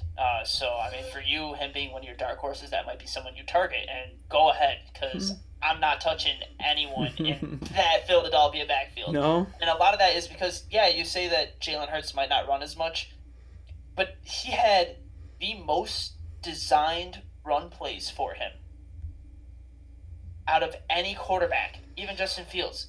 He is basically a running back and a quarterback, Jalen Hurts. I mean, he's like, I was listening to a podcast today and I heard the analogy that he is the Steph Curry of football.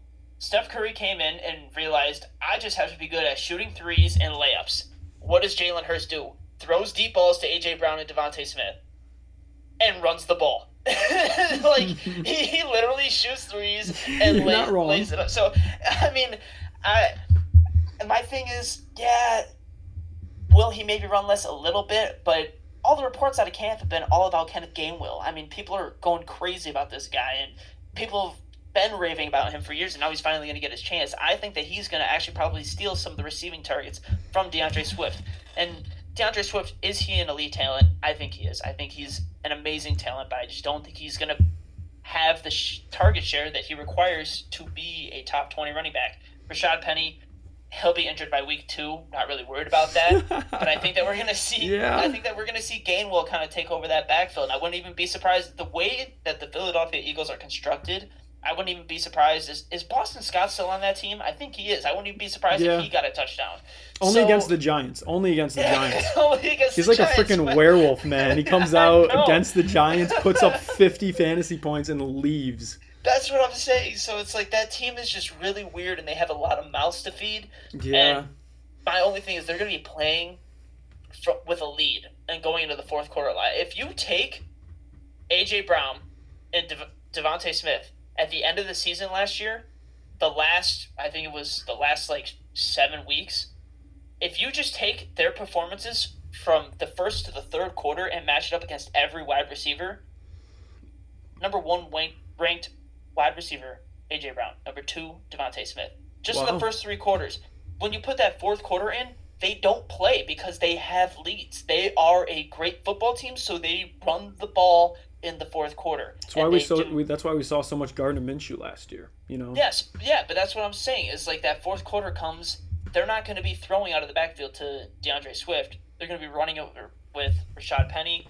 They're going to be throwing it to Dallas Goedert. They're going to be doing God knows what to just kill the time because they're winning by 20 points. You know what I mean? Yeah. I don't know. I mean, I can definitely see his upside there if Rashad Penny gets hurt and then they don't go with Gainwell. I can definitely see DeAndre Swift being incredible, and we've seen clips in the preseason already. He looks great. So I can definitely see where you're coming from there, but do I agree with it? Not necessarily, because where did you say you had him again? I had him at 12. 12? Yeah, I can't see him over... I mean, especially like an Aaron Jones who's going to have the target share. But I definitely see if Rashad Penny gets hurt, I can see him inside of my top 20 for sure. Yeah, and that's usually a good thing. And now a lot of the next couple names, from really 14 down to 20 are names that we've already touched on, depending on how they are, whether we're higher or lower on them in our rankings and stuff like that. So after this, we're going to take a quick short break, and then we'll get right into that. We'll give our top 20s, our top stayaways and stuff like that.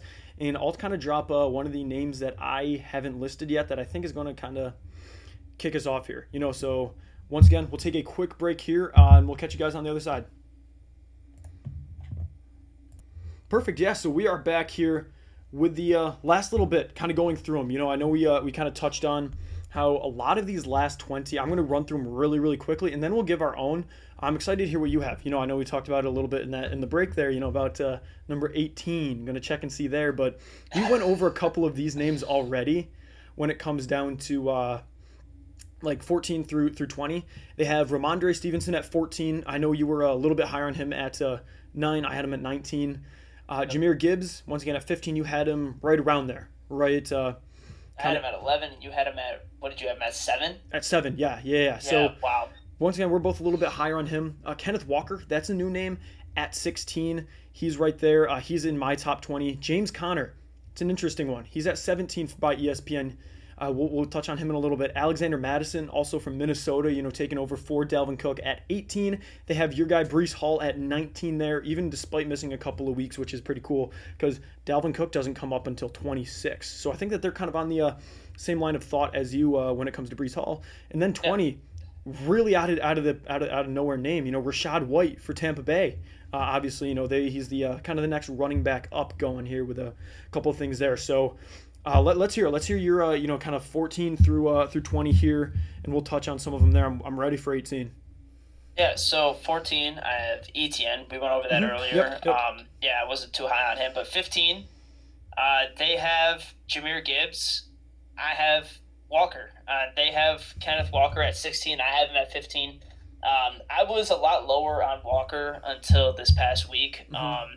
Because I was really high on Zach Charbonnet, that rookie that they drafted out of UCLA. I think he's a hard runner, and I was really thinking that he was going to steal a lot of target share from Kenneth Walker, especially later in the season. But they've come out and they've basically said that Kenneth Walker is their guy, and he's going to get the targets. Yep, and I have him at 15, same as you. Yeah, so I'm a lot higher on him. Kenneth Walker, I mean, he's a great running back. I can definitely see him finishing higher than 15. I mean, last year, his rookie year, he balled out, especially towards, the middle of the year. Towards the end of the year, he didn't do as well. But, I mean, this year, I could definitely see him being, top 12. But I have him right at 15 just because I do think that Zach Charbonnet is still going to take away some of that target share, especially around the goal line later in the season. But, I didn't have him inside my top 18 until just this past week. But, now he's climbed up to 15 now that he's their guy, and I think he's a talented running back. Especially with Penny out of the mix. Yep, 100%. Yeah, let's see. Who do you have at who's 16?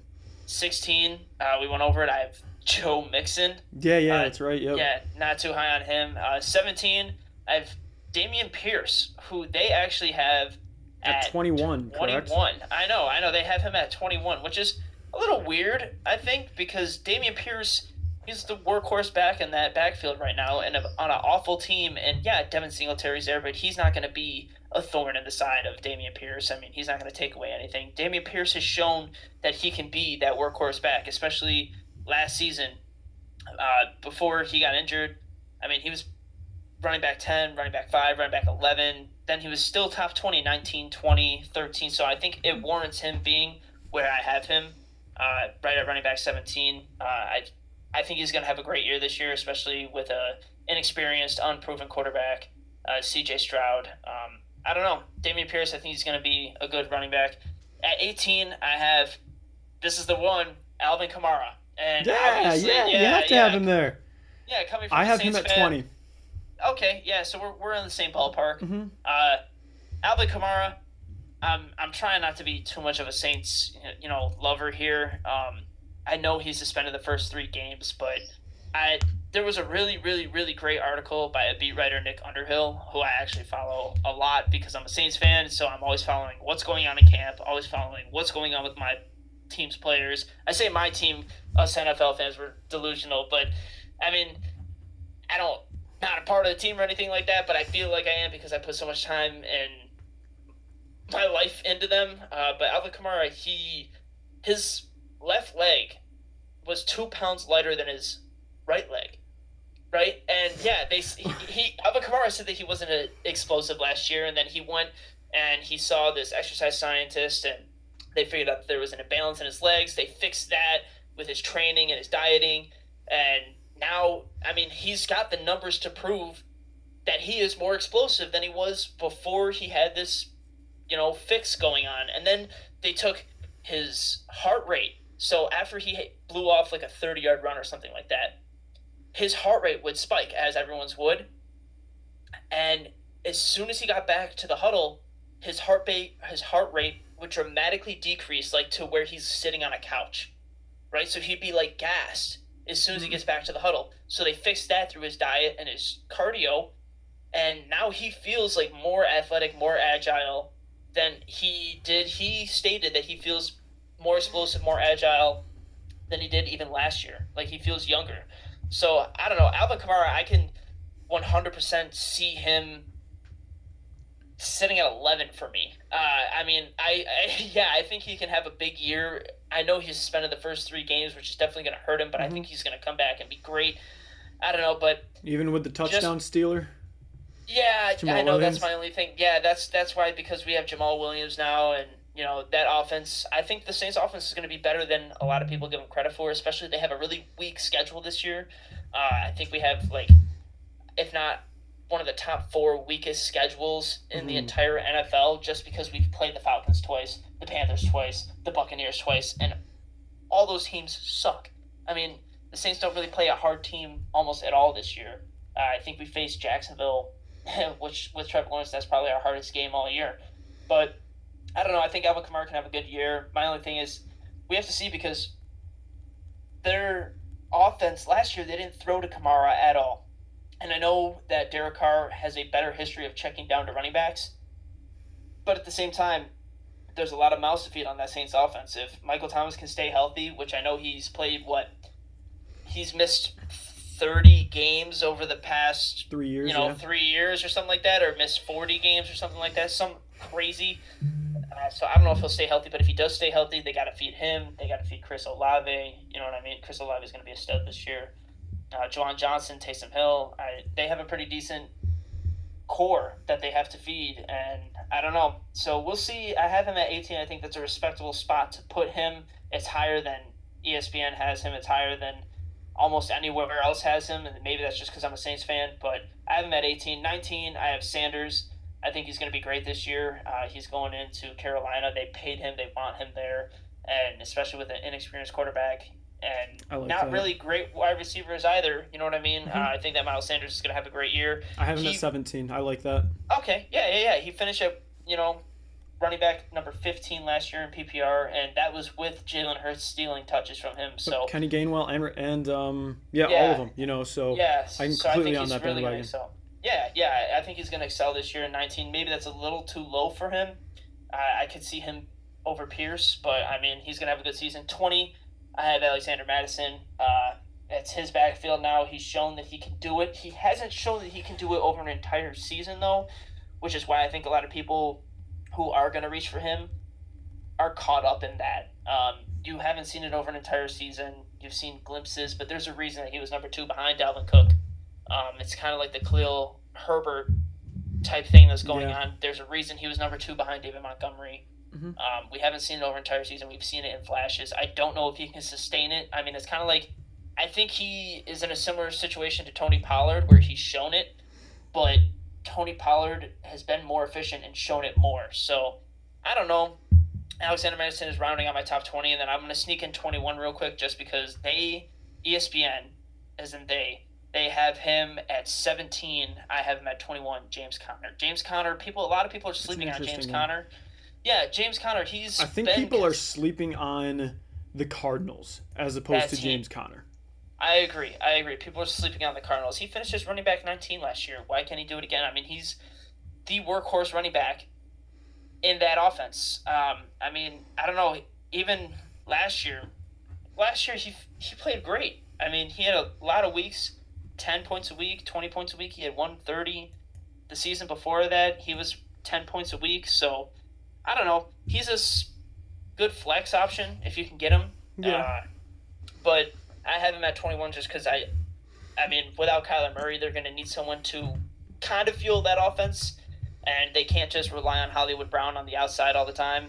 So I think James Conner is going to be that guy. If he stays healthy, I think he's going to get the touchdowns. I think he's going to get the rushing. He's a really ugly running back and boring, but he's good. So I have him at 21. Yeah, I like those. And that's the thing. Once you get down to anything past 15, and I feel like it goes for anything, you're just splitting hairs. It's personal preference for a lot of these things. So, mine from there, we went over 13 being Joe Mixon for me. 14, a guy that I think is being really slept on because of injuries, Javonte Williams. And so I like that. I like that a lot. I loved this guy. Yes. What his rookie season, he's ridiculous. In Good Morning Football, he had the angry runs and stuff like that. He's breaking tackles and stuff. Russell Wilson, they're preaching how he's going to be more conservative and he's not going to be as stupid with the football. Javonte Williams is going to benefit. He doesn't have Latavius Murray there anymore. He's the guy. They have a good offensive line. Jerry Jeudy, KJ Hamler, and blanking on his name, Tim Patrick, they all got hurt already. In camp, Jerry Jeudy's going to miss. News about Jerry Jeudy too, because that just happened 5 hours ago. Yeah, he's missing a lot. He's going to miss at least several weeks with another hamstring injury. I know. They need big booty something. Jerry Jeudy. Yeah, big booty Jeudy, baby. And they just need somebody. So I have Javonte right there. He's kind of a bounce back player, at least for I like me. That a lot. For me coming this season, had to go deep in the bag. Kenneth Walker have it 15. I know we synced up on that one, which is cool. Miles Sanders, we touch on him. I have him at 17. Aaron Jones and Ramondre Stevenson, I have at 18 and 19. I know that's a really interesting take there. You're 13 and 9. So a little different. And then your guy Alvin Kamara, I have him at 20. He's got to crack this. Even if he's missing 3 games, he has dump off Derek thrown to him now. So we already know he's going to get some. We already know he's going to get some name. of those. I like that name, dump off Derek. Derek dump off, whatever you want to call him. So. He's going to get some there. I think the biggest thing that, once again, it's just another shot, and this is kind of transitioning into some of my dark horses here. I know I listed Jahmyr Gibbs, Javonte Williams. He was one of mine, another one of them there. But James Cook, I have him at 16. And once again, I don't want to say it's a homer pick, but I know it's going to look like that because, I had Josh Allen at number 1 as well for my quarterbacks. But I think he needs to be on this list. Nyheim Hines got hurt. And I know a lot of people are like, whatever, it's okay. He's just a receiving back, but that's it. He's a receiving back, so you're taking some of that there. Latavius Murray, I don't really care what you say about him. He was good with the Saints. He was not good with the Broncos, and he's not going to be that great with the Bills. They love James Cook in preseason, and in training camp. And a lot of the things that are coming out here from like NY Up and stuff like that, a lot of the Bills articles is James Cook. They're throwing it down our throats, and Ken Dorsey said he wants to run the ball. I know that Josh Allen is smart enough to take those dump-offs. James Cook is going to get something. He will. He's much more agile than Singletary, and I got to be honest, I'm not the biggest advocate for James Cook here. And a lot of people, I need to tell a lot of my friends stuff that I see at work, and a lot of my trainers and stuff like that, and you say, hey, he's not going to be that great. Okay, and I'm kind of trying to quell it a little bit here, but I guess it's kind of getting to me. Maybe James Cook fever. I love what he did in preseason. There was the return of the red and blue. The Bills practice that they have, and James Cook is explosive, man. It's just upside at this point.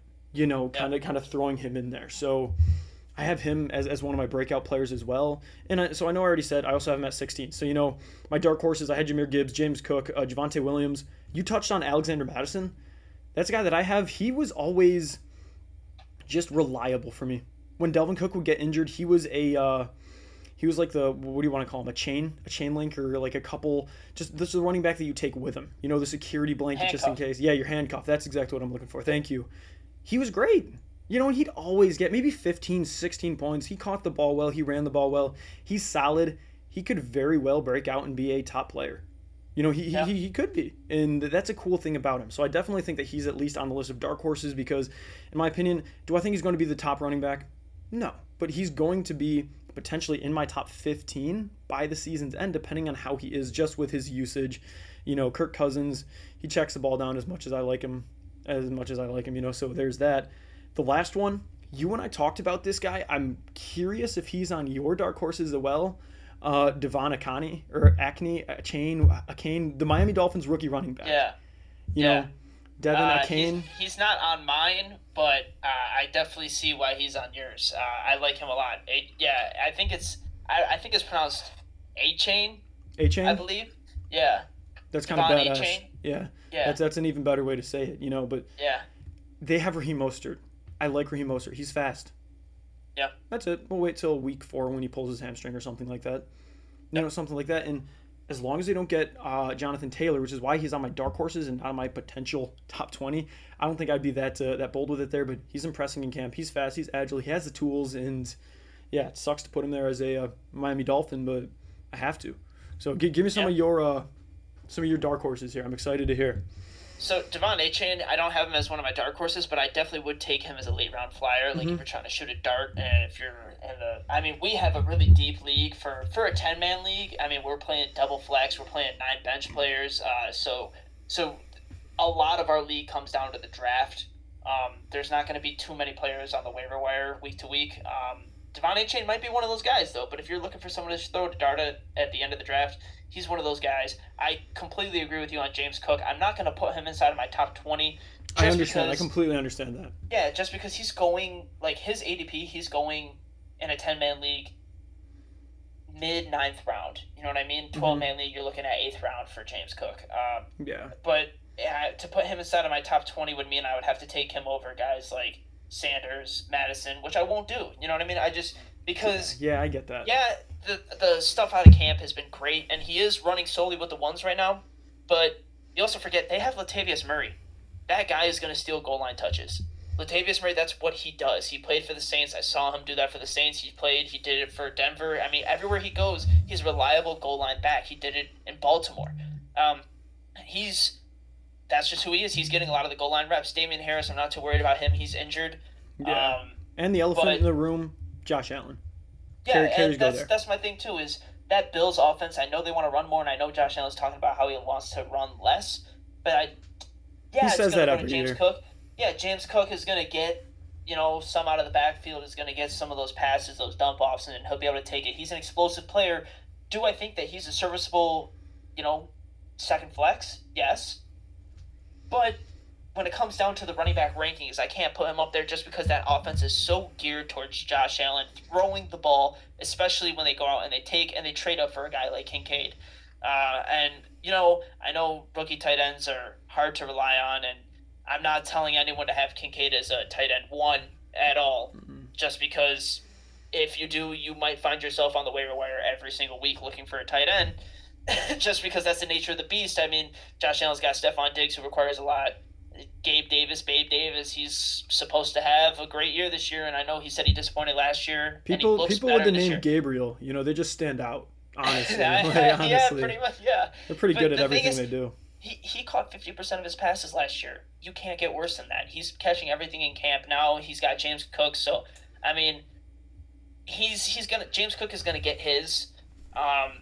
Do I have him in my top 20? No, but do I have him as one of my dark horses? 100%. I have Khalil Herbert as well. Okay. Yep. We've seen it from him, and I'm big on Roschon Johnson, which is his backup. I think at the end of this season, Roschon Johnson might be fighting for that starting, and I know Deontay Foreman's there too, and they have a committee back there, but Khalil Herbert, I think that he'll show and he can pull away. I mean, am I wrong? There's a good chance. It's probably like 53-47 that I'm right or wrong. You know what I mean? Yeah, so you never know. Yeah, but I mean, I wouldn't mind taking a late round shot at him. Khalil Herbert, he can be a dark horse for me. I also have Javonte Williams. I agree with you on that. I really like that. Javonte Williams, he's going to be a stud, and they got some on JP Ryan just to help when Javonte Williams is coming back from his injury, because he got injured last year, and I don't know if he's going to be back week 1. Sean Payne's saying that he will, but I don't know. Sean Payne has a tendency to like 2 running back committees. Look back to Alvin Kamara, Mark Ingram. You know what I mean? Reggie Bush, Pierre Thomas. You know what I mean? Reggie Bush, Deuce McAllister. So, I don't know. He likes that, that boom and, speed type of running back, which he's got Javonte Williams and Simon J.P. Ryan. Javonte Williams is going to have a huge role. He's going to get a lot of points. Running backs typically do in a Sean Payton offense. So I like that a lot. He's one of my dark horses. One of my other dark horses, we haven't talked about him, Antonio Gibson. He's got Eric, that's a good one there, yeah. He's got Eric Bieniemy as an offensive coordinator. And what did Eric Bieniemy do in Kansas City? He had Jerick McKinnon. You know what I mean? Why can't Antonio Gibson be that? Jerick McKinnon took a lot of people to the fantasy championship last year, especially with and I know a lot of it was the touchdowns, but Antonio Gibson is an athlete, and I wouldn't be surprised if, with Eric Bieniemy's mind, Antonio Gibson used to be a wide receiver in college. He came to the NFL and had to make the transition to running back. Why don't they? I mean, we might see some with him in the slot. You know what I mean? Especially with Terry McLaurin just going down the other day and getting hurt, and it was his ankle. Mm-hmm. Ankles are hard to come back from, especially as a wide receiver. He might not be as explosive. I'm high on John Dodson, but Antonio Gibson, he's one of my sleepers. I like Brian Robinson as well. Brian Robinson's kind of like the ugly, stepchild, but he's gonna get a lot of the carries. I mean, he's the boring running back. He's hell of a story there. Yeah, Brian Robinson, he's gonna be 10 points a game, maybe. I mean, he's gonna get the touches. He's gonna be the running back, but Antonio Gibson's gonna be that third down running back. I think Antonio Gibson just has a higher skill set than Brian Robinson. That's why he's one of my sleepers. Mm-hmm. If I see him in a draft later round, I'm filling out my bench, I might take him just because who knows, he could be something. And then my last dark horse is Jaylen Warren. Like I said, I think that he's going to challenge Najee Harris at the end of the season for that top running back spot in Pittsburgh. Yeah, no, those are all great, and that might be a good kind of a good transition point into a little bit of the stayaways / what I mentioned about how I think this might be a little crazy too. And I know that a lot of my takes today have been a little off the chain, but Najee Harris, he's not in my top 20. And it's different. I don't have him that high because I love Jaylen Warren, and I hate how much Najee Harris has let me down. Every single week, hearing about, oh my goodness, this guy embodies Pittsburgh. Sure. He has such a great story. Yeah. Is he a good football player? I don't know. And I haven't seen it yet. And he had so much hype coming into it, so it could just be a letdown from all the hype. I don't know if I can put him in my top 20, and maybe he will finish there just because he's one of the top running backs on a team, but Kenny Pickett needs to be throwing the ball. He bottom line, he has to. The Steelers need to throw the ball to win games. Do they have a good defense to play ball control? Yeah. Do they have a good offense to score points? Not really. That George Pickens, Kenny Pickett, his second year, they're going to want to get him throwing the ball and stuff like that. So Najee Harris, he's actually one of my stayaways. I had him at 21, which is very, very low there. And then, another one that you said, going through, I know I touched on Dalvin Cook and Breece Hall as my stayaways as well, kind of in between there. We talked about that earlier. Najee Harris was my second. You said Dameon Pierce. I have him as a stayaway as well. He was a good player for me last year. He was one of those guys. He reminded me a little of Nick Chubb in the beginning because he was a pure runner. And as he went on and on and on, he started picking up some more cheeky yards through the air. I don't want to say Devin Singletary scares me, but the thing, I had Dameon Pierce in my top 20. What scared the hell out of me is how much he's playing this late into preseason. The dude's getting 15, 20 touches. He's playing into the third and fourth quarter of games here. I don't like that a lot. That's not promising, especially not with these last preseason games coming up. If you play in these last ones, you're getting cut. I mean, outside of the teams that are, the Jets are playing Aaron Rodgers and stuff like that. If you play in these last games, they don't care if you get hurt. They don't care if you're tired. Every single person, every single 27 people that'll probably suit up for this game is auditioning for the XFL, the CFL, or God forbid a practice squad team. Yeah. Just like that. Tape out. Yeah, exactly. They're building their own resume, and usually that's honestly where you see a lot of pretty interesting games and like funny comebacks and stuff like that. But Dameon Pierce playing this long scares the hell out of me. Did I like him? Yeah. He kind of fell off towards the end of last year, and I know he got hurt and stuff like that, but Rex Burkhead, he steps up. Devin Singletary, I can tear him down for being kind of a disappointment, I guess, on the Buffalo Bills there. I do have a sweater, hoodie, jersey of him, though, so I guess I can't be too harsh. But they're going to be splitting targets. Singletary played a lot less than Dameon Pierce, which makes me think that Dameon Pierce is the odd man out here. So crazy. I don't think he's going to get cut or anything like that. He'll still be on the team. It's a little off-putting for me. James Conner, I also have him on my stayaways, but once again, that's just, I hate the Cardinals. I cannot stand them. They're so bad this year. They would, I wouldn't be surprised, and I've said this a lot, if they have the first and second overall picks here, because they have, their pick, which would probably be number 1, and then they have the Texans pick, which 1 or 2. So he's there. But my biggest one, this is a name that we haven't touched on yet, Isaiah Pacheco. I do have him on my stayaways. Okay. Chiefs, honestly, like I said, their entire offense is a stay away outside of Mahomes and Kelsey. Clyde Really? Edwards-Helaire, well, I mean, I just don't trust much of their team. What about It's Sky Moore? 7 catches last year. I mean, he kind of redshirted that year. We'll get into that more at the wide receiver rankings. Yeah, 'Cause yeah. yeah, we'll get into that That'll more be at the an wide interesting receiver one. rankings. Maybe I'm showing my hand a little bit for there, but yeah, he's not on mine. But I mean, Isaiah Pacheco, same sort of thing. He will run the ball. He'll be okay. I mean, who else do they have? They have McKinnon, correct? He was taking the bulk of the carries in the Super Bowl too. He's the pass Yep. catcher. Isaiah Yep. Pacheco. Oh man, you're gonna hear everyone say, "Oh, he fights hard. He runs hard." Cool. That's what everyone says. Does he win? Does he produce? That's what I care about. And he didn't Yeah. finish in the top running back last year, so it's a little worrisome when I see people like, oh my goodness, they're trading Clyde Edwards-Helaire. They're looking to trade him, so Isaiah Pacheco is going to be wide open. Edwards-Helaire is a bona fide scrub. Okay, Yeah. I said it last time. I'll say it again. I cannot stand the pick just because when the Chiefs won the Super Bowl and then they pick him like they have that leisure to pick him. He's not a good running back. He's just not. So I don't say Isaiah Pacheco. It's not so much a oh my goodness, he's going to get worse. It's more of it's going to be the same. He's still going to be splitting with Jerick McKinnon. He's still the runner, not the catcher. So the people that are like, oh my goodness, I'm going to draft him high. Hold off. He's going on average in the 8th or 9th round in the hundreds. Just keep it that way. I see a lot of people like, oh, he's a 5th or 6th round sleeper for me. Whoa, slow down there. Take some guy like Chris Godwin or maybe a Gabe Davis in the 5th round as opposed to an Isaiah Pacheco. So that's it for me. But love to hear some of yours. See, just to touch on Pacheco, I don't know. I'm not as low on him as you are. I mean, towards the end of last year when he kind of took over as the starting running back, he was averaging around 12 points a game, which really isn't too bad if you're going to put him like in a double flex league. If you're going to put him in that second flex spot, he was getting about 15 carries a game, and you were right, he wasn't getting any receptions. And the only thing is with that Chiefs offense, they're going to be putting up,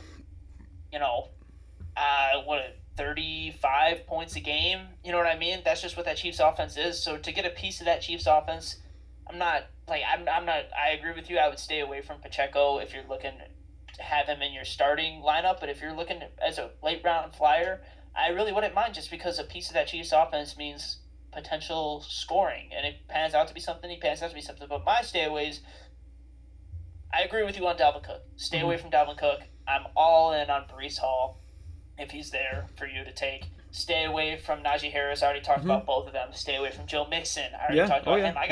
I got some big names in my stayaways. I'm also, for me personally, Travis Etienne's a stay away. I'm going to stay away from him. I already talked about that, but he's Rashad so Penny, boomer bust. Oh my gosh. Yeah, he is. But Rashad Penny is definitely a stay away for me. Okay. Yeah, I don't want any piece of the Rashad Penny pie.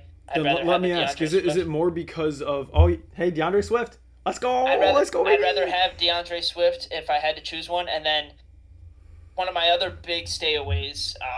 Gonna rub some people the wrong way because some people are expecting a good, healthy season from J.K. Dobbins. Stay away from J.K. Dobbins. He has not done anything his entire career. He is touchdown dependent. He doesn't get the goal line carries. He hasn't been healthy. That offense is way too lethal to be giving the ball to J.K. Dobbins. They kept around Gus Edwards. Gus Edwards is healthy this year too. I don't know why they like him. Gus Edwards probably wouldn't be on any other team. Talked about how he is on the Ravens, but they like him. And J.K. Dobbins, he just has not been efficient. People say, "Oh, he's been elite." When has he been elite? I will tell you what he is elite at. Not to cut you off, he is so good at getting fake handed off to by Lamar Jackson. I agree. Man, 100%. he's so good at that. He 100%. always looks like he has the ball when he doesn't.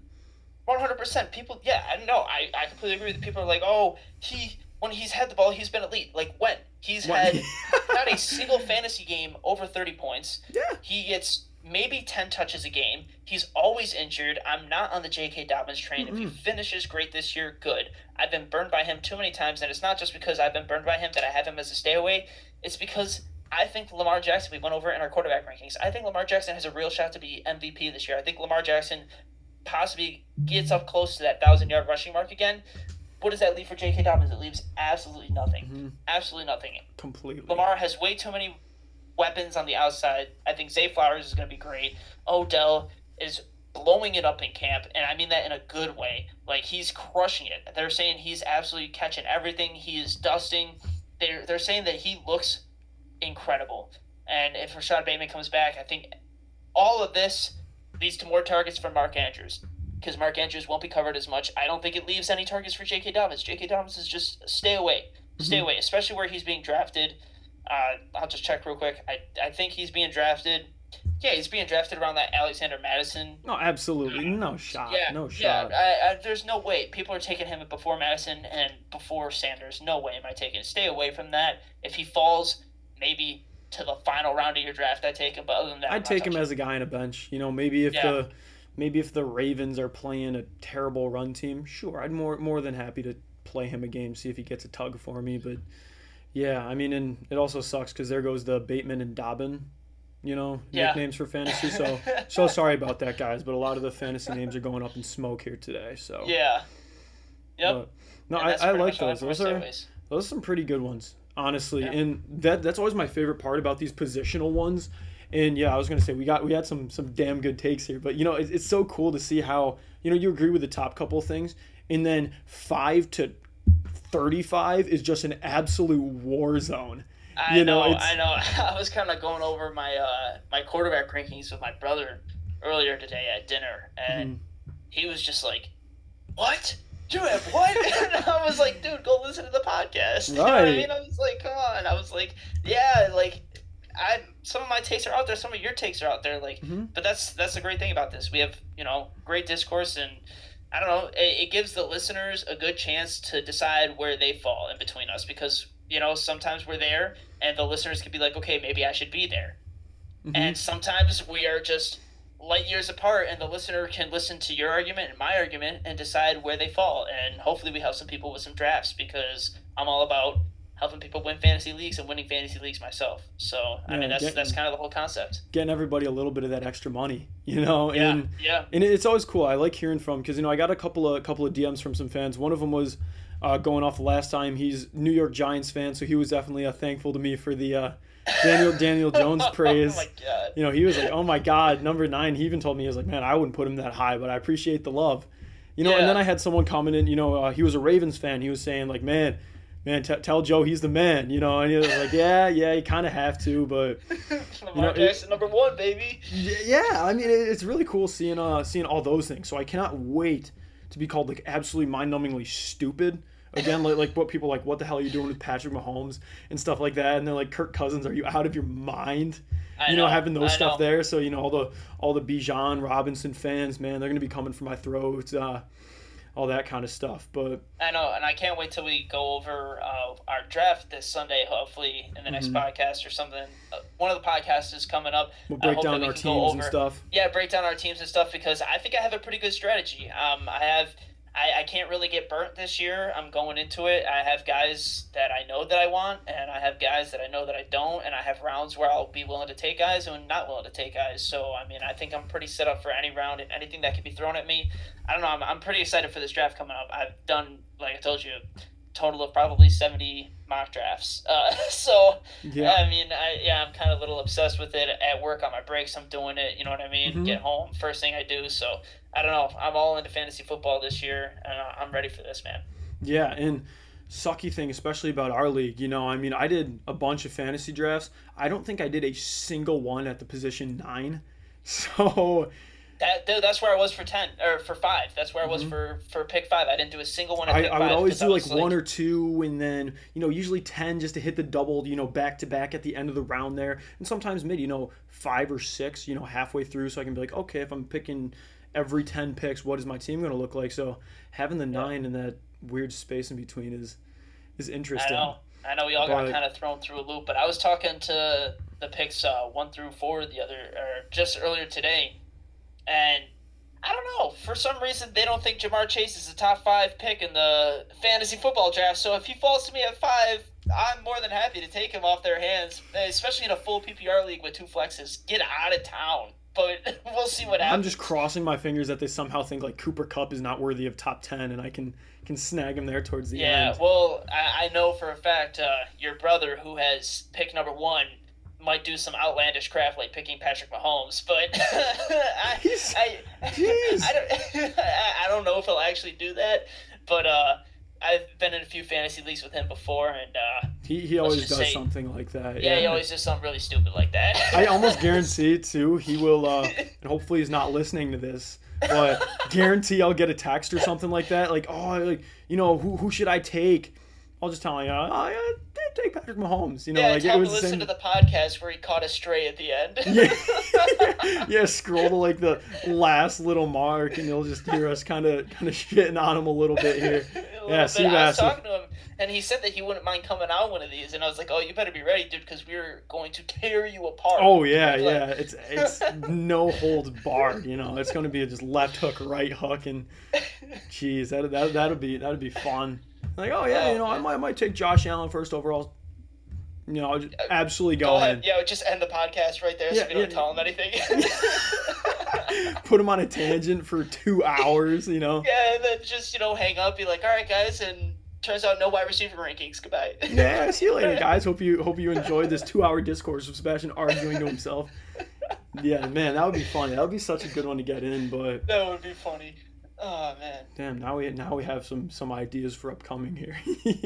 Yeah, definitely. You know, outside of the wide receiver and tight end ones, which we'll get filming soon, and obviously, you know, we'll do the our own team breakdowns and stuff like that, even if it's just a little segment to add on to something like that as it closes out. You know, because I'm having a roster cut down podcast coming up for everyone listening right now. I know that's a heavily requested one. You know, all the big names that are getting cut and stuff like that, like N'Keal Harry today, not really a big name, he sucks, but you know, still like a name brand guy who's getting cut, who's not playing well. So it'll be something fun to kind of tack on there and see how our teams pan out, and we can just tear each other's teams down as to why they're not going to be good. You know, you'll see me with Kirk Cousins sitting at my QB1 spot, and I'll see you with Lamar Jackson there, and we'll just absolutely have at it.